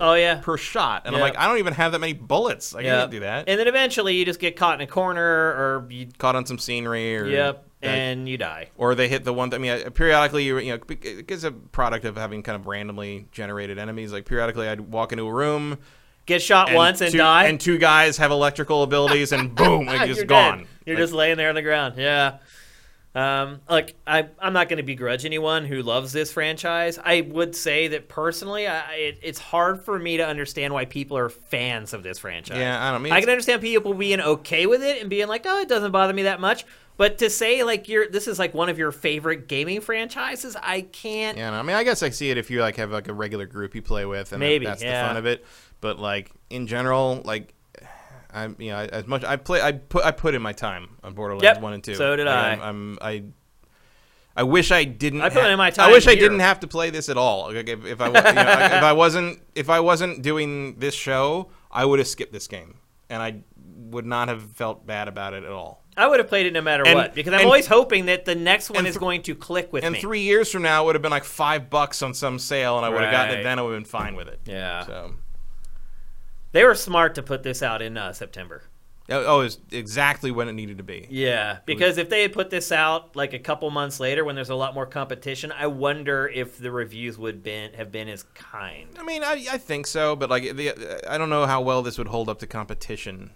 But then again, there's not a huge amount of competition. No, Q4 is not really that crowded this year, relatively speaking, comparing it to prior years. Yeah. But I mean, you're really just up against like Death Stranding and Call of Duty. Yeah, as far as like big games, big AAA that have an ability to sell like 10 to 12 million. Yeah, that's pretty much. That's it. what I mean. Pokemon, but that's look, a whole different Pokemon's audience. a whole different ballgame. Yeah. It's like, look, I'd play Luigi's Mansion 3 twice over this at this point, but like, it's just not. They're not in competition for the same market. They're not. Yeah. They're not gonna. Yeah, they're not. You're not comparing Borderlands to that if you're Gearbox or Nintendo. Nope, you know, you're definitely not. Nintendo was not afraid to put out something. Would not have been afraid to put out something at the same time as this. And they weren't. They put out Demon X Machina and Astral Chain. Yeah, I prefer to mention Astral Chain. Demon X Machina is the one that came out the same week. It is, yeah. Curious what sales are going to be on that. Abysmal is my guess. The reviews, I think its Metacritic is like below a 5 or something. Wow. So yeah, it's. I mean, I can't disagree. No, I can't. I said that when I played the demo. I'm like, I'll never play this game again. I get it. I know what it is. I have no interest. Thank God Vincent jumped on that grenade and did the game eval for us, which you can find on sifted.net right now. All right, let's move on to our last topic of episode 183. We're going to talk about, hands down, the biggest release of the week. It's the remake of The Legend of Zelda Link's Awakening, originally a monochromatic Game Boy handheld game that has been upgraded in, at least visually, for the Switch. Matt, the game has scored really high, like every Zelda game does. It's hard to think of too many Zelda games that didn't score high. I wish the whole game looked like this scene. Yeah, wouldn't that be nice?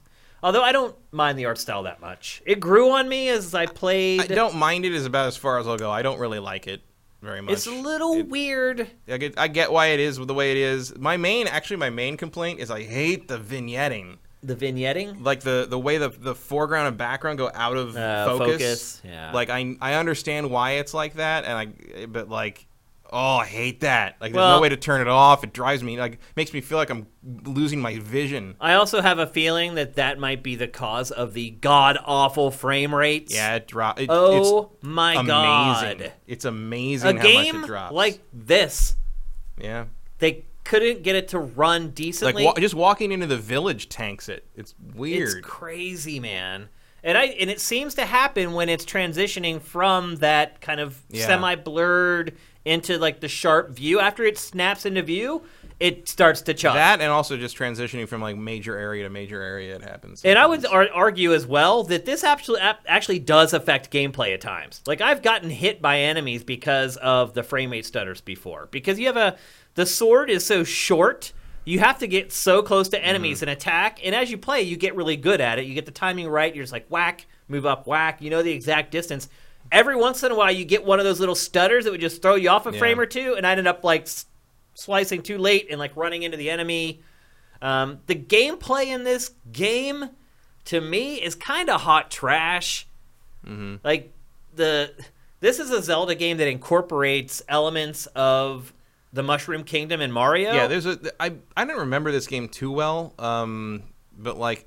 I was shocked again, to remember playing. I'm like, oh yeah, there's a ton of Mario stuff in this. And there's like side-scrolling platforming, and the jumping in this game, as I said, is hot trash. Trying to I still don't know if you can actually jump catty-cornered. Can you? Or can you just jump it like north, south, east, and west? I don't. The game doesn't require you to jump. I don't think I've ever tried it.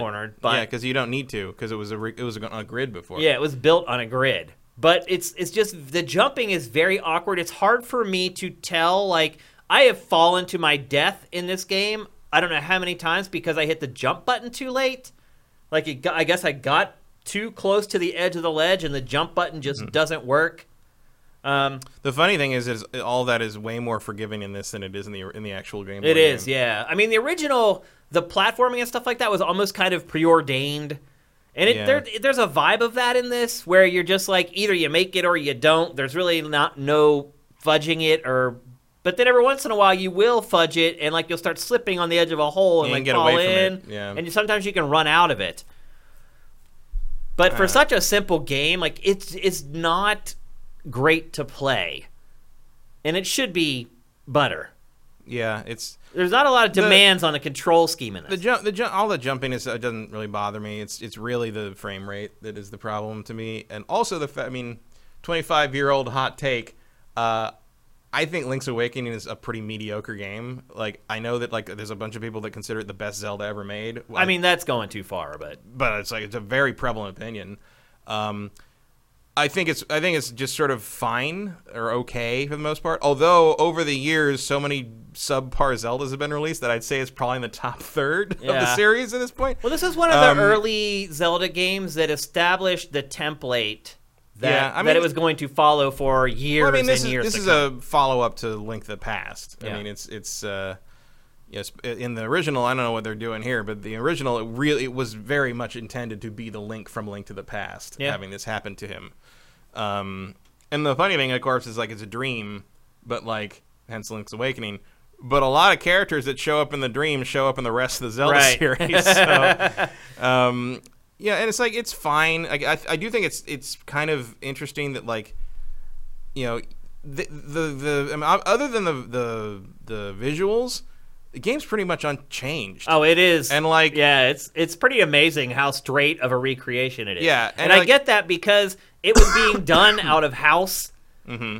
So you don't want to let them mess with it too much? I think that's part of it, and I think they didn't want to mess with it. Yeah. Look, they want more work from Nintendo after this. But it's pretty impressive that like you can take this quarter-century-old handheld game and just kind of give it a facelift, and it still pretty much works. Yeah. I mean, I think that's what's impressive about it, and I think that's why people maybe have an affinity for this release, is that all these years later, it still pretty much holds up. Yeah.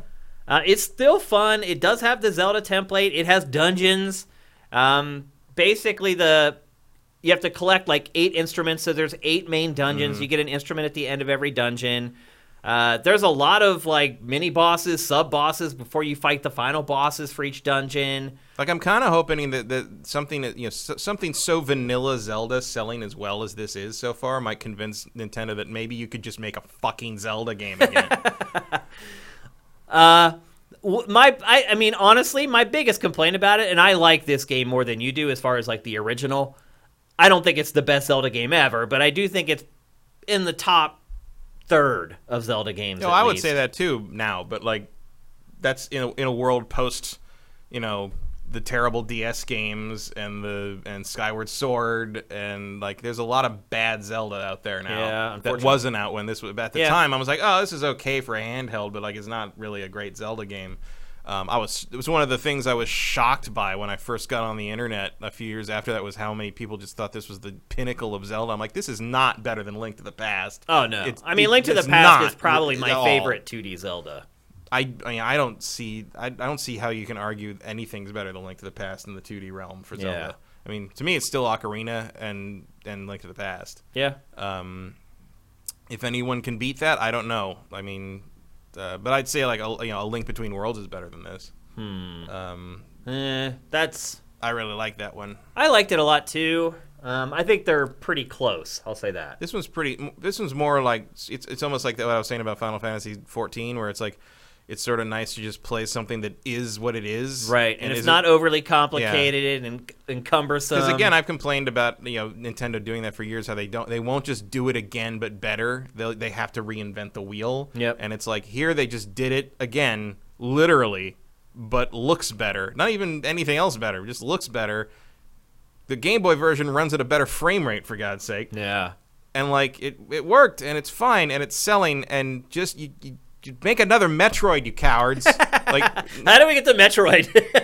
Because Metroid, I mean, not that Prime 4 isn't coming or whatever one day, but like, Samus Returns just, this is pretty much the same treatment as Samus Returns. Yeah. But like, I could use more of that. 2D Metroid stuff is great, and I'd like to see them do more of it, and I'd like to see them, learn finally that like you don't have to reinvent things over and over again. You can just take what worked before and make it really, really, really, really good, like Bloodstained did. Yeah. Here's the Mario stuff. Yeah, the Mario stuff. Which was in the Game Boy version. It was, yeah. I mean, it's kind of one of the unique quirks about this release is that it has elements of the Mushroom Kingdom. And some of that comes from, I think, being a Game Boy game, reusing assets from the Mario games on Game Boy. I mean, speaking of which. But the real rub here is there is no way in hell this game should be $60. Ding, ding, ding. Ding, this should be $40. Ding. And this is still a handheld game. And if it was 2 years ago, it would be on the 3DS, and it would be $40. This game is like 8 or 9 hours long. Yeah, it's a good Zelda template, but it goes fast. Because it was a handheld game, Yeah. and it's still a handheld game. So here's where we're starting to get to shady Nintendo. So we're very happy that Nintendo has united its development pipeline and is creating games for just one platform now, because we're getting more software. However, this is a handheld game. This is a game that, if the 3DS were still viable, it would be on the 3DS instead of the Switch. And it would cost... In fact, it wouldn't surprise me if this started life as that. Yeah, and it would cost $34.99 or $39.99 instead of $59.99. This is a total rip-off cash grab, because Nintendo knows that Zelda fans are so desperate for anything Zelda that they will pay whatever price they have to pay to play the newest game. And there's no point. It is dirty. And there's no point in waiting, because by the time it's $40, it'll be like 3 years from now, right. 4 years yeah, from now. and so you know. It's not like with other games where you're like, you know what, I'll wait 2 months and I'll get it for $40. Like, that's not going to happen with this game. It's dirty. Like, Right there is where the frame rate tanks every time I come around that corner. Yeah. But it's... I am disappointed in Nintendo for this, that it would do this. That, like, before I played it, I was like, maybe there's all this extra I knew what the game was, obviously. There's the dungeon creator or whatever. Which is but totally it's just nothing. worthless. Yeah. Dude, the dungeon creator, it just lets you snap together rooms from the game. You can't do any customization at all. Yeah, it's no Mario Maker, that's for sure. I mean, and that's another thing that's a little dirty about this. Like, I feel like Nintendo, when it's been talking about the Dungeon Maker, has kind of been using similar verbiage as it uses when it promotes, like, Super Mario Maker. Oh, for sure. And to me, that's also dirty. I'm happy that Nintendo can put out a lot more games now, but it has to price them appropriately. Just because all of a sudden your handheld team is making games that can run on a handheld that projects to a TV screen, that doesn't mean that it's worth $60. It's still a handheld game. There's a reason those games are priced lower. But at the same time, it's selling like crazy. I know, so but it doesn't because matter. people have no willpower.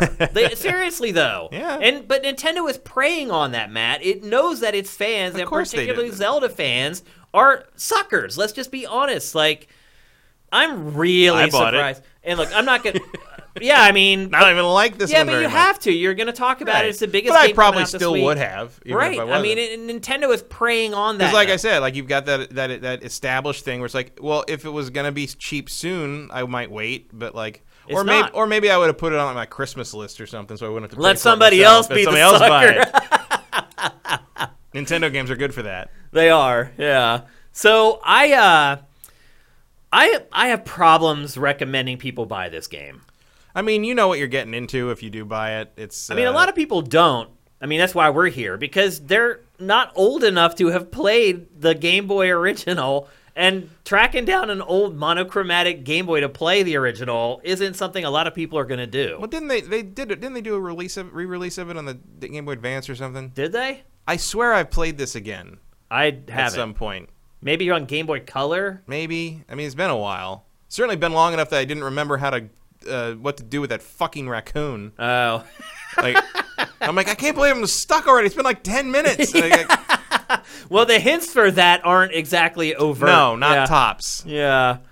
But, if somebody comes to me and they're like, I'm a Switch owner, but I have other platforms, like, I would have a hard time telling them to spend $60 on this game. I just would. Mm-hmm. There are some magic Zelda moments in this, like there always are, touching moments with some of the characters in the game. The characters are interesting. Music's really good. The music is great. That's probably the best part of this game, is the music. It is awesome. For some people, that might be worth the extra $20 alone, honestly. I mean, just being perfectly honest, for people who really love Zelda music, the extra $20 that you're paying for this because of your Zelda tax might be worth it. Because you're right, the audio is great too in general. Yeah. But the gameplay, even though it's not that demanding, is still kind of janky to me. The graphical issues. I would really love to see them find a way to smooth out the frame rate on this. Like, they might be able to still. Yeah. Like, the game's just out. Or just give me that Switch Pro already. Right. I mean, yeah. I don't even know if it's really a question of power with this. It feels like it's like an issue of programming to me. I mean, look, it's not drawing that much on screen at any given time. Any modern game has a whole lot of stuff happening under the hood that you just can't evaluate from a player position. Like, it's definitely a power thing. There's no reason you would choose to have your game chug like that. So I'm hoping they can at some point fix it. Or I guess the Switch Pro, theoretical Switch Pro could fix it, but then, like, will I ever go back through this again? I don't know. Oh, I won't. Twice for me, that's good. Yeah. I'm done. I played it when it came out back in the day. I've definitely played it twice. I don't remember why I played it the second time. I think it was... Maybe you wanted to see if people were crazy for saying it was the best Zelda ever. I feel like they did a second release of it. They did like I think they did a Game Boy Color release of it, like DX or something like that. Yeah. I remember something like that. I guess my final statement on this would be that ultimately I'm disappointed by it. I'm enjoying it. It hasn't been $60 worth of enjoyment for me, and it ends really fast, and there's really no incentive to play it again. I would be pretty happy with it if it was $40. Oh yeah, if I just paid 3DS prices for it, I'd be fine. And do you think Nintendo's ever going to do that, or is Nintendo just like, you know what, every game for Switch, $60? Have any games been less than $60? Not first party stuff. Yeah, I mean, when it sells like this, why would you? Maybe Captain Toad on Switch was. Toad, like some of the remakes tend to be, but some of the Wii U stuff. Tropical Freeze, I think, was $40. Maybe, or maybe it was full price. I think that was full price. I can't remember on that. Yeah, some of them are low, but again, I don't know. I guess they thought they put enough effort into this to make it worth it. I disagree with that assertion. I also would disagree with that. I don't know. It's better to pay an extra $20 than not get to play it if you want to play it. But that's a good point. It's just, yeah. I mean, Nintendo knows what it's doing. It's just Nintendo being kind of, like you said, it's Nintendo being kind of dirty, and I don't like that. I mean, it knows how much it sold this for originally. Yeah. And now it's saying it's the same game with prettier graphics, and we're going to charge if you remade this into like Twilight Princess level kind of thing, and it was like a full 3D like. I mean, I expected, I knew what the art style was. I still expected more from this. Like, I thought there would be maybe an extra dungeon, or there would... No, they were always pretty straightforward as a straight remake. Yeah, that's where me trying to not pay too much attention to pre-release stuff can hurt you sometimes. Yep. I try not to have any expectations when I go into playing a game for evaluation, but I had already played this game. I had no choice. So going on a media blackout wasn't going to be a help for me, and I think that's been unhelpful for this game was me knowing the prior game. I wonder if people who never played the previous game are going to be as irate as I am over the playtime. Or if they're just like, wow, I finished a Zelda game in like less than 10 hours. That's like kind of cool. I don't know. I don't think it is. I mean, that is really looking on the bright side of life right there. Yeah, but somebody's bringing up a good point in the chat. Congrim1 again, you're killing it today. This compared to something like Red Dead Redemption 2 at release is absurd. Yep. It is. It's absurd. Even Borderlands 3. Right. Or Call of Duty Modern Warfare. Like, any game, it's absurd to pay $60. Or Demon X Machina. Yeah, we have to draw the line there. But you know what? At least that game's, like, huge. Yeah. Like, it's like... You want it to end, but it won't. It won't. I mean, that's maybe something positive I could say is I didn't want it to end. It doesn't outstay its welcome. That's for sure. You're not going to be kicking it out of the house after a long weekend. That's for sure. So time to go back and reset the screen now. Yeah, but I am really I'm not the type. I try not to criticize people's reviews because it's their opinion, and saying someone's opinion is wrong unless something's factually wrong is bullcrap. So I'm not going to specifically say, oh, this website or that. I'm just generally surprised at the fact that pretty much no publication called out its length as a huge issue, or that Nintendo is charging console prices for a handheld game. Mm-hmm. Most of the complaints I saw, and all the reviews are glowing pretty much, most of the complaints I saw were about the frame rate, and that was pretty much it. So, I don't know. That's why you watch GameFace, people, because we give it to you real. Sometimes you may not like it. I mean, honestly, I'm sure some Zelda fans are going to watch this and are going to hate us for this segment of the show, but we're telling the frickin' truth, and we're going to continue to tell the truth. The other thing you get on GameFace that you don't get everywhere else is you get to see the actual games. It's really crazy how no podcasts show gameplay. Are they afraid of the copyright strikes? Maybe. You see all that stuff with YouTube this week where a bunch of people got Oh, our episode authorized. last week, by the way. Oh my God, it got But I'm talking hammered. about like where a bunch of people got their check marks taken away because they said that YouTube decided to randomly change how you verify people, so it'd be easier to find the real person you're looking for. But like they took check marks away from people who have like common names as their YouTube channel, and like so now there's like 14 Greg Millers or whatever. And then like there's one YouTuber CGP Gray. Who that's his YouTube channel and the name he goes by. He got his account suspended for impersonating CGP Grey himself. He got suspended for impersonating himself. I'm like, how are you supposed to win against these idiots who run this fucking website? It's astounding. And like everyone's like looking at so you want to take the check marks away if you have less than like 100,000 whatever subscribers or stuff, and they're like, that's just going to make it harder to find the actual people you want to find. Like if you're not, and like they're looking for like you have to justify like you're aware people that are aware of you on social media outside of YouTube. So if you don't have a following outside of YouTube, you can't get verified, and like all the new policies were like everyone's like this just makes the thing you're stating is the goal. All you're doing is making that harder now. Yeah, and like you just wonder what in the world is going on at Google that whoever's in charge of this YouTube stuff, you're like you're all out of your fucking minds. Do you think podcasts that don't have gameplay, do you think people watch them or they just always listen to them? I think most people just listen to them. Yeah, it would be weird to just sit there and watch people talk without any B-roll for I mean hours. I can't imagine for watching something for 3 hours that isn't story driven without doing something else while I'm doing it. Yeah, or watching it in chunks. Yeah, I put stuff like that on for while I'm doing other things. While I'm podcasts are great for that, man. Gone through a whole lot of podcasts setting up that Transformers room in the last couple of weeks. I'll tell you that much. Yeah, it's nothing like listening to people complain about politics while you're trying to figure out how the 14th frickin' Transformer works now. Yeah, I mean, I wouldn't watch a podcast that was just camera cuts. No, I would just listen to it. But I don't know. People are different. Maybe they do. I don't know.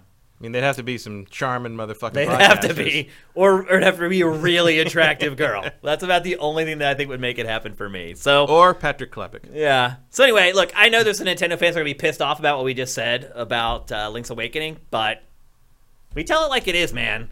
And someday you're going to thank us for it. You're going to thank us for saving you $60. I don't care how much you like that game. The idea that game would cost more than $40 is ridiculous. It's ridiculous. Yeah, without a doubt.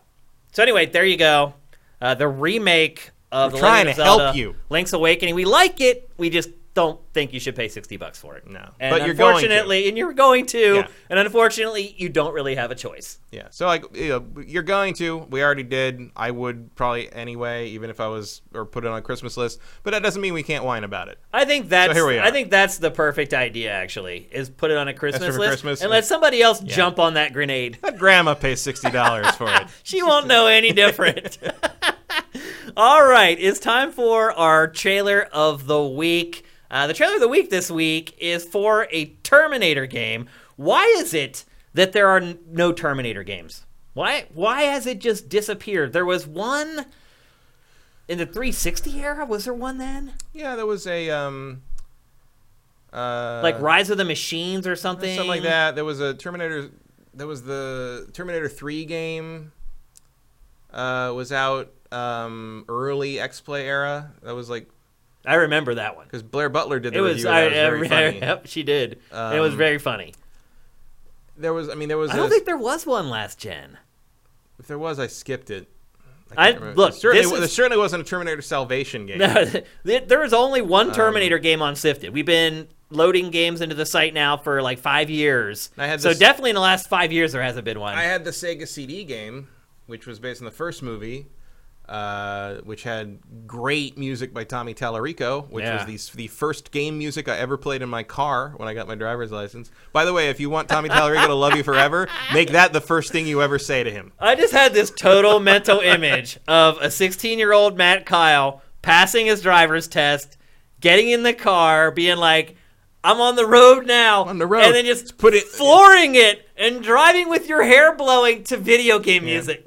Well, if you pull up This Way from the Sega CD version of Terminator, it's good music for that. It is. But most people, it's like AC/DC or something. I mean, that was in there too. But this was I just put this in the rotation. That's so awesome. I had that, and I had music from the Ys 3 Wanderers from Ys TurboGrafx CD version. That's great. And sometimes that shit would come up in like mixtape things, and no one knew what it was. They're like, "Oh, that's cool." It's like, I think I may have told this story maybe on Invisible like, Walls. "Oh, you got instrumentals on here." I'm like, "Yeah, it's just a really obscure artist." I was having a fantasy draft one time with people from when we used to work at G4, and I just had like my iPod back when iPods were a thing, just on shuffle.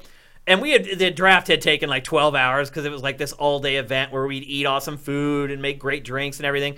And it got towards the end of the night, and there was only like 8 of us left or whatever, and we're like just hanging out, like talking or whatever. And one of the songs from Wii Sports came up on my iPod, and it started playing. I didn't even notice it. And somebody goes, "Shane, is this Wii motherfucking Sports?" And I was like, "It is." And I'm like, "What the hell?" He's like, "What the hell, dude?" How did you recognize that? At least it wasn't the Wii Shop music. Yeah. Actually, that's not too bad. I like the Wii Shop music. But But anyway, I'm flummoxed as to why there are no Terminator games. I don't know why. It is an IP that is ripe for video games. Is it? Yes, of course. What would you do with Sci-fi, blowing up robots, like, yes. I mean, the crux of the Terminator movies is being chased by a monster. So, like, that's a harder thing to make. I mean, there have been Terminator games for a long time, and people just sort of gave up because, like, you had the Sega CD one, which is a permutation of the Genesis one, which is it was also a Game Gear game. There's a Game Gear version of that game I could finish in 4 minutes and 12 seconds. That was the whole game, just boom. There was Bethesda made an early one, around 88, 89. Which was an open world based on the original movie. Open world, like you get in cars and hotwire cars, and the Terminator just sort of like followed you through shit. It was crazy. It was actually like really crazy at the time. It was like almost a prototype Daggerfall in some ways. They tried for a long time. Like it's just not. Gave up. It's not you can't translate the movie premises very well. And the other thing, the only time you really get successful is if you do something like what Terminator 2, the arcade game, did, which is just gun down endless endoskeletons. Yep. And even that doesn't really work once you get to the modern day stuff where you're just sort of like the T-1000 is sort of popping up here places. You have to shoot it a bunch of times so it falls over. Like it's not interesting, you know. I mean, I don't know if they're going to do one for this new one. I think it makes more sense to do stuff like putting the Terminator in Mortal Kombat and shit. Which is happening. Using the character for that, the Terminator characters in Gears 5 make a pretty good amount of sense. Yep. But anyway, Linda Hamilton would kick ass in the Gears universe. We know that. One brave publisher has stepped up, and it is going to publish a brand new Terminator game. It's called Terminator Resistance. And as always, get your questions in the chat. We'll answer with Q&A right after this, and go at Sifted Games so we can pluck them out from the other comments. But anyway, here's the debut trailer for Terminator Resistance.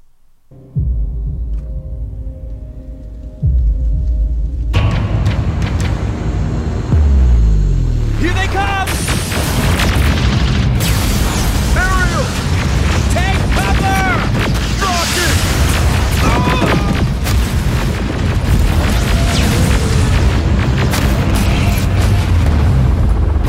Having fun yet, Rivers? Through here! Come on! Follow her! Jacob, get up! Jacob Rivers, marked for termination.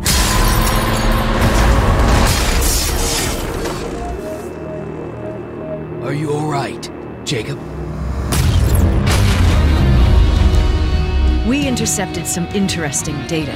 It turns out you're part of a prestigious group. A group of people that Skynet marked for termination. HK Ariel flying by. You need to find a way to get out of there. I want you to take a team of my soldiers and fight your way to Skynet's defense grid. Watch out! More of them up here!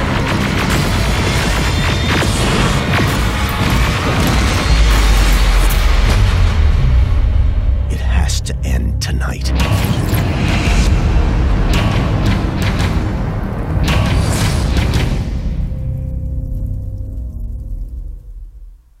So I guess the best thing I could say is it doesn't look terrible. If you want to stride purposely down a hallway we got the game for you. it December looks, 2nd. December 3rd. That's coming out of nowhere. Yeah, like they just announced it, and it's coming out in like a couple months. It looks like. I mean, they got to get in for the movie coming out, but it looks like another one of those licensed cooperative shootery things. Yeah, I mean, I don't know how co-op that looked, but there was that one shot where it showed like the 4 people running into battle. Usually that's a tip-off that it's a cooperative game. Or there's more people than just your character in the story. I mean, I don't know. I don't know if this game is ambitious enough to try netcode. Maybe not. We'll see. All right, let's get to some questions in chat. As always, go at Sifted Games. Here's one from Not Circ. Matt, when you hosted your last game night, what games did you play with your guests? How often do you host game nights? I don't know what you're talking about. You've talked about them on the show before. Well, I go to game nights at other people's places. Usually. Oh. I don't really host them very often. You should with your crib. Yeah. You could have one hell of a game night. Still working on it. Yeah. But I don't know. I've done the game nights I've gone to are more like pen and paper stuff, not video games. You do movie nights. We do movie nights at your place sometimes. It's at someone else's. Oh. We do it at the place at the guy who has the 120-inch 4K projection screen. That's where we do the movie nights.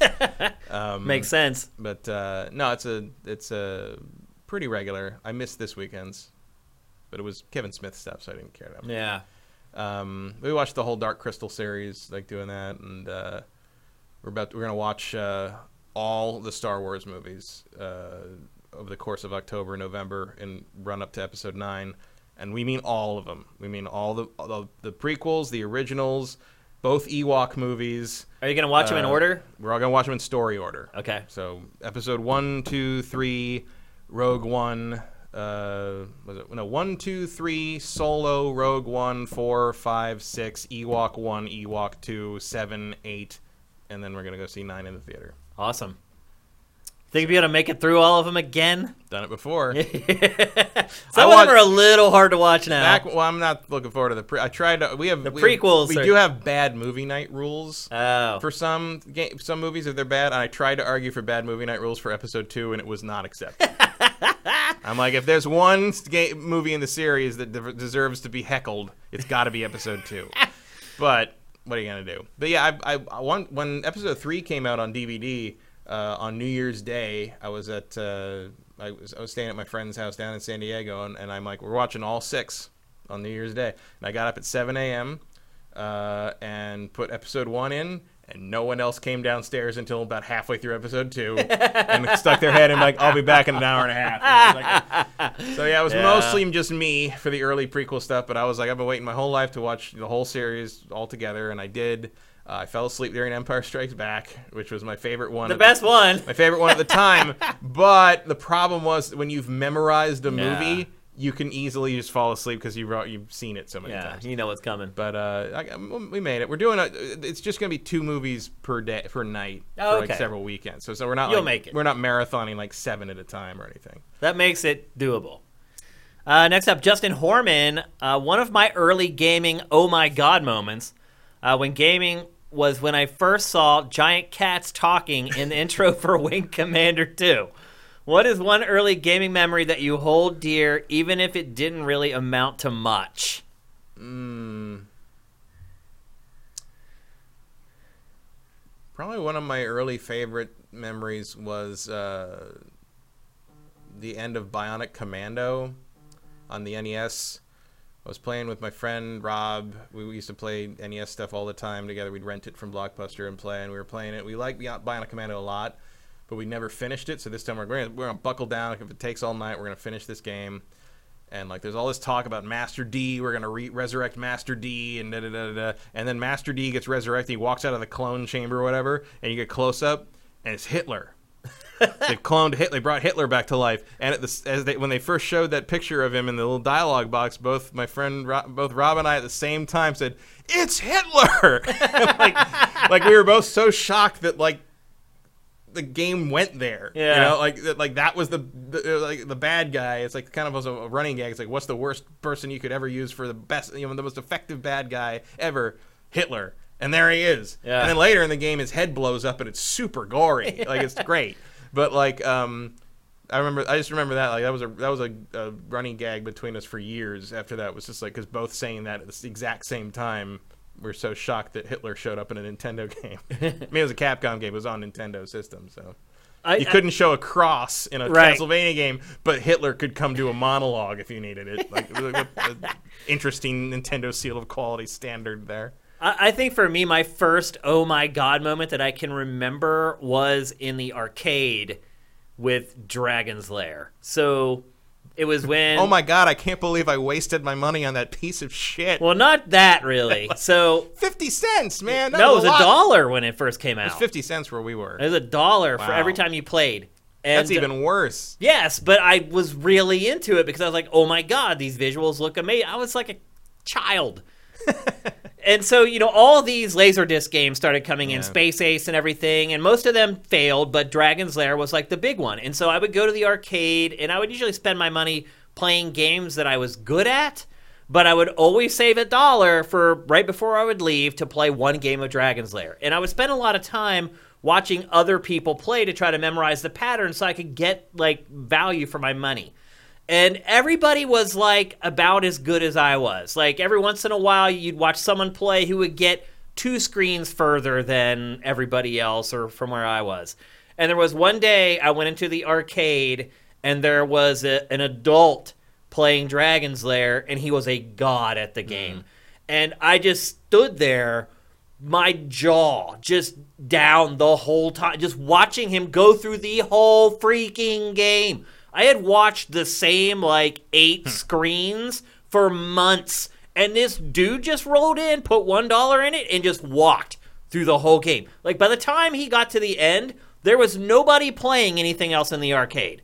Everybody was standing around watching him. He finished the game, and then, I don't know if it's still this way in arcade machines, but then you had to play it backwards in reverse once you finished the game. And he got, another third of the way through the game playing it backwards, and, our minds were just...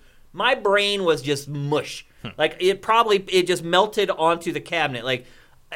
I couldn't believe it. I was like, oh my god.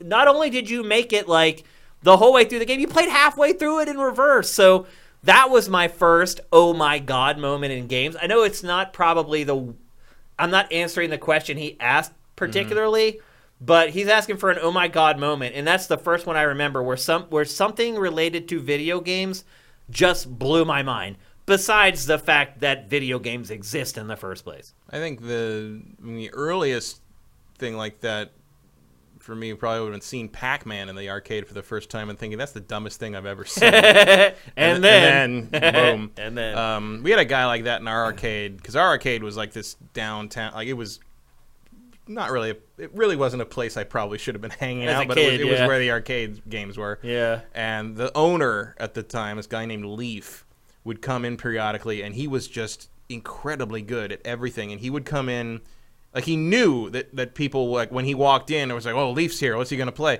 He would 1/4 Bubble Bobble, which, if you don't recall, is 100 levels. Yeah. And he would 1/4 Ghosts and Goblins. Wow. That's insane. Both playthroughs. That's insane. And and he'd just come in, and everybody had call and response stuff. Like when you'd pick up certain power ups, there would be things. It was like Rocky Horror. Like everybody in the arcade knew to say when he picked up the little bell in Bubble Bobble, you all had to sing "I've Got Spurs that jingle jangle jingle," and it was just this kind of social moment where, like you said, everybody stopped playing and came over and watched Leaf 1/4 these fucking things. And it was amazing. Yeah. And he was just this jolly round man who owned all these video stores in the area, and he was just super good at it. The arcade days were so great, man. I often wonder if I wasn't alive during that whole era, if I would be doing what I'm doing today, because it just imprinted on me so hard. It was a very different way to play things. It was so different. The other oh my god thing in that same arcade space would have been when the day they moved the Gauntlet game in. Yeah. They brought Gauntlet in because they would. I was always terrible. They would always put the new hot game in the middle of the room. Yep. It was like sit there in the middle, and they rolled this thing in. Everyone's like, "Look at all the fucking joysticks." There's 4 things, and you could play 4 players. I was like, once. "That's crazy!" Like, that was unheard of. And it wasn't like some kind of beat 'em up game like X-Men. It was like, it was like a dungeon, and it was like wizards, and I mean, it was. You never, and then like you realize like, you lose your whole. It's just a timer. Your life is a timer, and it goes down even when you're not getting hurt. Yeah. And like everyone's like, God, this. I quit playing it. I was like, I can't get my money's worth out of this. Well, I played it way more than I ever played Dragon's Lair because like I never. I mean, I think I was a few years younger, so even at the time, like I do specifically remember playing Dragon's Lair because I'd seen it on Starcade and on you'd seen it in magazine commercials and stuff as a little bit too. And I loved Don Bluth. I loved all his movies and stuff. And I wanted to play it. And I remember I found it finally showed up in some arcade in some restaurant I was in with my grandmother. And she gave me money to play it, and I just instantly died. That's the way that game is. And she's like, I don't understand why you died. I'm like, I don't understand why I died either. She's like, well, if you don't know, then I really don't know. And I'm like, and that's all your grandparents need. For them to not give you any more money. Well, I didn't want to play it anymore. I'm like, that's really? too fast. It was too fast. Yeah. It was just over. No, it would happen like that. Yeah. I didn't understand. That's why my mind was exploded watching this guy play it. I'm like, I've spent like $35 just figured out how to get past like 8 screens, and this dude just waltzed in and just walked through the whole. Like he never failed. Like I'm sure he had a lot of practice before that. I guess like it was insane. I'll never forget it. But and then it wasn't until I was an adult and they re-released Dragon's Lair, I think, on something that I played it. Then I realized like how it worked, and I'm like, that's stupid. No wonder I didn't understand why this. I mean, the only reason you played it was to see what happened next. Right. That's what the whole idea was. Talk about a game that's just worth watching on YouTube. Right. Oh, absolutely. If YouTube was back then, nobody would pay $1 to play that game. That's for sure. Let's see. The Lord X. Like Link's Awakening, what old handheld games would you like to see get a remaster? Also, there was a Terminator Salvation game. It was god-awful, but an easy platinum trophy. I was not aware of that game. I must have forgotten about that. Yeah, I'm sure we reviewed it. Yeah. We probably intentionally got it out of our mind. Any old handheld game that you'd like to see remade? I would love to see a quality remake of Axe Battler, A Tale from Golden Axe. Interesting. It's a Game Gear game that nobody remembers. But it's a Zelda-style top-down kind of RPG thing, except there's like random battles and fights in dungeons. But so the overworld stuff and the RPG-ish stuff is like walking around like Zelda, like a top-down thing. And then when battles start, they're side view fighting games. They're like Golden Axe. Wow. So you got a little cute little Axe Battler character running around, but when the fight starts, he becomes like the sprite from Golden Axe with the sword, and you have to like fight guys with swords and stuff. Wow. And then and the dungeons are like side-scrolling platform stuff, sort of like ActRaiser. And you slowly get more and more abilities, and by the end of the game, you're just this complete badass and can like do all these cool moves. And I would love to see someone put that. And the music is still stuck in my head to this frickin' day. I did actually mention that one of the side effects of playing Final Fantasy XIV that much is that Chocobo theme has been in my head all week. Like I walk around the house whistling it, and my girlfriend's like, "Stop!" Because that song just infects your brain. And I keep thinking, you ever see that old Flash animation? Where it's a song about how the guy's addicted to Final Fantasy. No, that song. It's like Final Fantasy is an RPG. It's no, I've never. I don't know that I want amazing. to. Oh, it's good. You don't want. I mean, it's funny because it's about how it was made right around when 10 came out, and it was sort of about it was basically an obsessed Final Fantasy fan who refuses to play anything else because he's too weak-minded to handle anything except what the game magazines tell him to. Yeah. Which is also very funny because in the song they actually say, "I only buy what the magazines tell me to buy," and I'm like, imagine that time. There was a time when magazines held sway over what people were buying. But the music in Axe Battler is really good, and I used to play that over and over on the Game Gear. All my picks for this would be Game Gear games that no one cares about. I'd want to see a Defenders of Oasis remake. I would want to see remakes of the GG Shinobi and the GG Shinobi 2. I think I'd love to see all those games make a comeback with like really good like modern graphics and keep the rest of the stuff the same like Link's Awakening does. But it would sell to me and probably like 3 other weird Sega fans that I don't think it's in the cards. There's a couple. I would say I would have also said Metroid 2 until they did that. Yeah, so. Exactly. I would say, well, I mean, I think any 2D Metroid game I would like to see remade. I think there's still several great handheld-only Zelda games that could be done. The Oracle games, I think, would be ripe for the same treatment. Yep, exactly. Sure. Sell them for $40, or but, you want to charge $60 and have both of them. There you go. That's fine. Great. I would be totally fine with that. And then also the Uncharted game that came at the launch of the Vita. The Golden Abyss. Yeah. Because that should get saved from obscurity. You're right. Because it needs to be saved from obscurity, but I also hated playing it on the Vita. I hated it. The whole time, I'm like, I just want to play this with a controller. Actually, along the same lines, Persona 3 Portable and Persona 4 Golden. Get that shit out of the Sony handheld ghetto. Yep. Save that stuff. Absolutely. There's lots of good... I mean, even like Mario Kart 7, is it? That was only handheld? That sounds right. I think so. Like, even that. Like, some of the stuff that's in that, bringing it maybe just bring it in as like a pack in like the next Mario Kart or whatever as DLC or something. I'd be down with that. Congrim1, you've been rocking today in the chat. With Rockstar announcing its new launcher, are we starting to see the TV/movie equivalent of subscriptions for developers and publishers? Certainly seems like it. Yeah. I mean, everybody has a launcher now. I mean, they're not demanding any money yet, but you're just constantly... Well, they're inching that way. They're inching towards it in the sense of like trying to get you into their ecosystem or whatever, and it's just like, you know what? Like, I don't care, whatever launcher, but at a certain point, like, you were pushing me when you're making me sign up for all these stupid clubs, like, just to get the bonus stuff or get the whatever login bonus or whatever. Like, you want me to have, like, all these different things. I gotta remember who published what to, like, open this and do that. It's like, just stop, people. Like, as though Rockstar makes games often enough to justify a launcher. You know, like, come on. Well, it milks all its games so long that it kind of has to have one. Why not just be called GTA 5 launcher? Or just GTA? That's just GTA 5 at that point.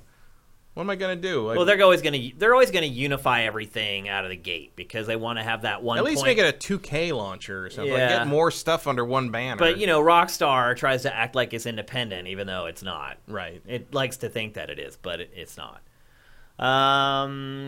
ETH Demon, you say you want another 2D Metroid, but there are so many indie games that do that, but arguably better. Do you think a Nintendo-made 2D Metroid game would be worth the while? Absolutely. I mean... He's right. There are a lot of really good Metroidvanias out there, but like they don't star Samus. They don't. Like, I like Metroid. They're not set in that universe. I like Metroid's trappings. I like the character. I like the colors they use. I love the music. Like, I want Metroid. Yeah. Like, all this other stuff is great, but I also want Metroid. There's no reason Metroid shouldn't be part of this. I can There's understand. also no reason Castlevania shouldn't be part of this, but Konami gonna Konami. But Nintendo doesn't have that excuse. Make Metroid again. Yeah, I can understand his perspective with maybe other publishers or other IP. Yeah. But there's something very distinctive about Metroid. Yeah. It's not something that anyone has just been able to completely ape and copy with any success. The game design, sure. But you're basically saying the presentation and the plot and the characters and the aesthetics and the art and the music, you're basically saying all that stuff doesn't matter. All that does matter is the game design, which is you get this here, you need to go here because it unlocks this door where you go in, and then you get this thing that unlocks this door over here. You're basically saying that the design is all that matters, and I don't agree with that at all. No, that stuff is great, and it's a fine methadone for the Metroid heroin addiction. Yeah. But I want the heroin. I want the heroin, exactly. That's a pun because Samus is a girl. It's also a joke. I hate that I said that. With really clear as day, can grab that vocal snippet and do something with it, but there it goes. Out there it is. Oh, boy. Texture glitch. Matt, you mentioned Heather Alexander during the Sega segment. Are you talking about the musician? She's a friend of mine. How do you know him? I'm confused. Heather Alexandra. She's a game journalist. Okay. Anything else? Yep. Mike's Q. I would sneak off to the arcade to watch the demo reel for Carnival, the light gun game so much I learned the poem incantation from the opening. Wow. Awesome. So you spent some time in the arcades too. I played that drunk a lot because like Carnival and Area 51 were like the two arcade games that would end up in bars in the 90s. Ed Rock the Truth says the Mario Land series. I'm guessing is handheld that he would like the to Game see. Boy series, yeah. Yeah. Super Mario Land was interesting. And then Vincent says Mario Kart 7 is the basis for Mario Kart Tour, which is the upcoming mobile game for in the Mario Kart franchise. So I guess that's kind of happening already. So anyway, there you go. GameFace episode 183 in the books. It has been an absolutely different episode from what we've ever done, but I had fun. I think it worked okay. I don't know until we look at the archive, but I hope everything went well. I hope the audio mix was good and that the video quality was okay for you guys to watch, because give us some feedback on this. We'd like to do this again if you guys liked it. But if you guys regretted watching it with us for whatever reason and wish you had just watched it on your own, let us know and we'll adjust accordingly. Before we go, don't forget, GameFace is on iTunes. GameFace is on Google Play for all you Androids. I'm doing a Q&A, or not a Q&A, but a demo on how to add it to your podcast feeds on Android. That will be up in the next episode of Ask Shane Anything, which will be published very soon. If you are watching this on YouTube, hook us up with Twitch Prime, man. It can make a world of difference, and share the show. I'm going to start giving out awards for people who do a really good job of sharing our stuff, because we have one user, Peter, who retweets everything we tweet, who likes everything we post on Facebook. Like, if we had an army of people like him, we would be making some serious headway. So if you're on YouTube and you can't afford to contribute in any way and you don't have Amazon Prime, share the show. Share it on social media, on Facebook, on Twitter, wherever. If people ask you, hey, what's a good gaming podcast? Mention it. It would be awesome. But anyway, thanks for watching. We'll see you next week. GameFace is up and out.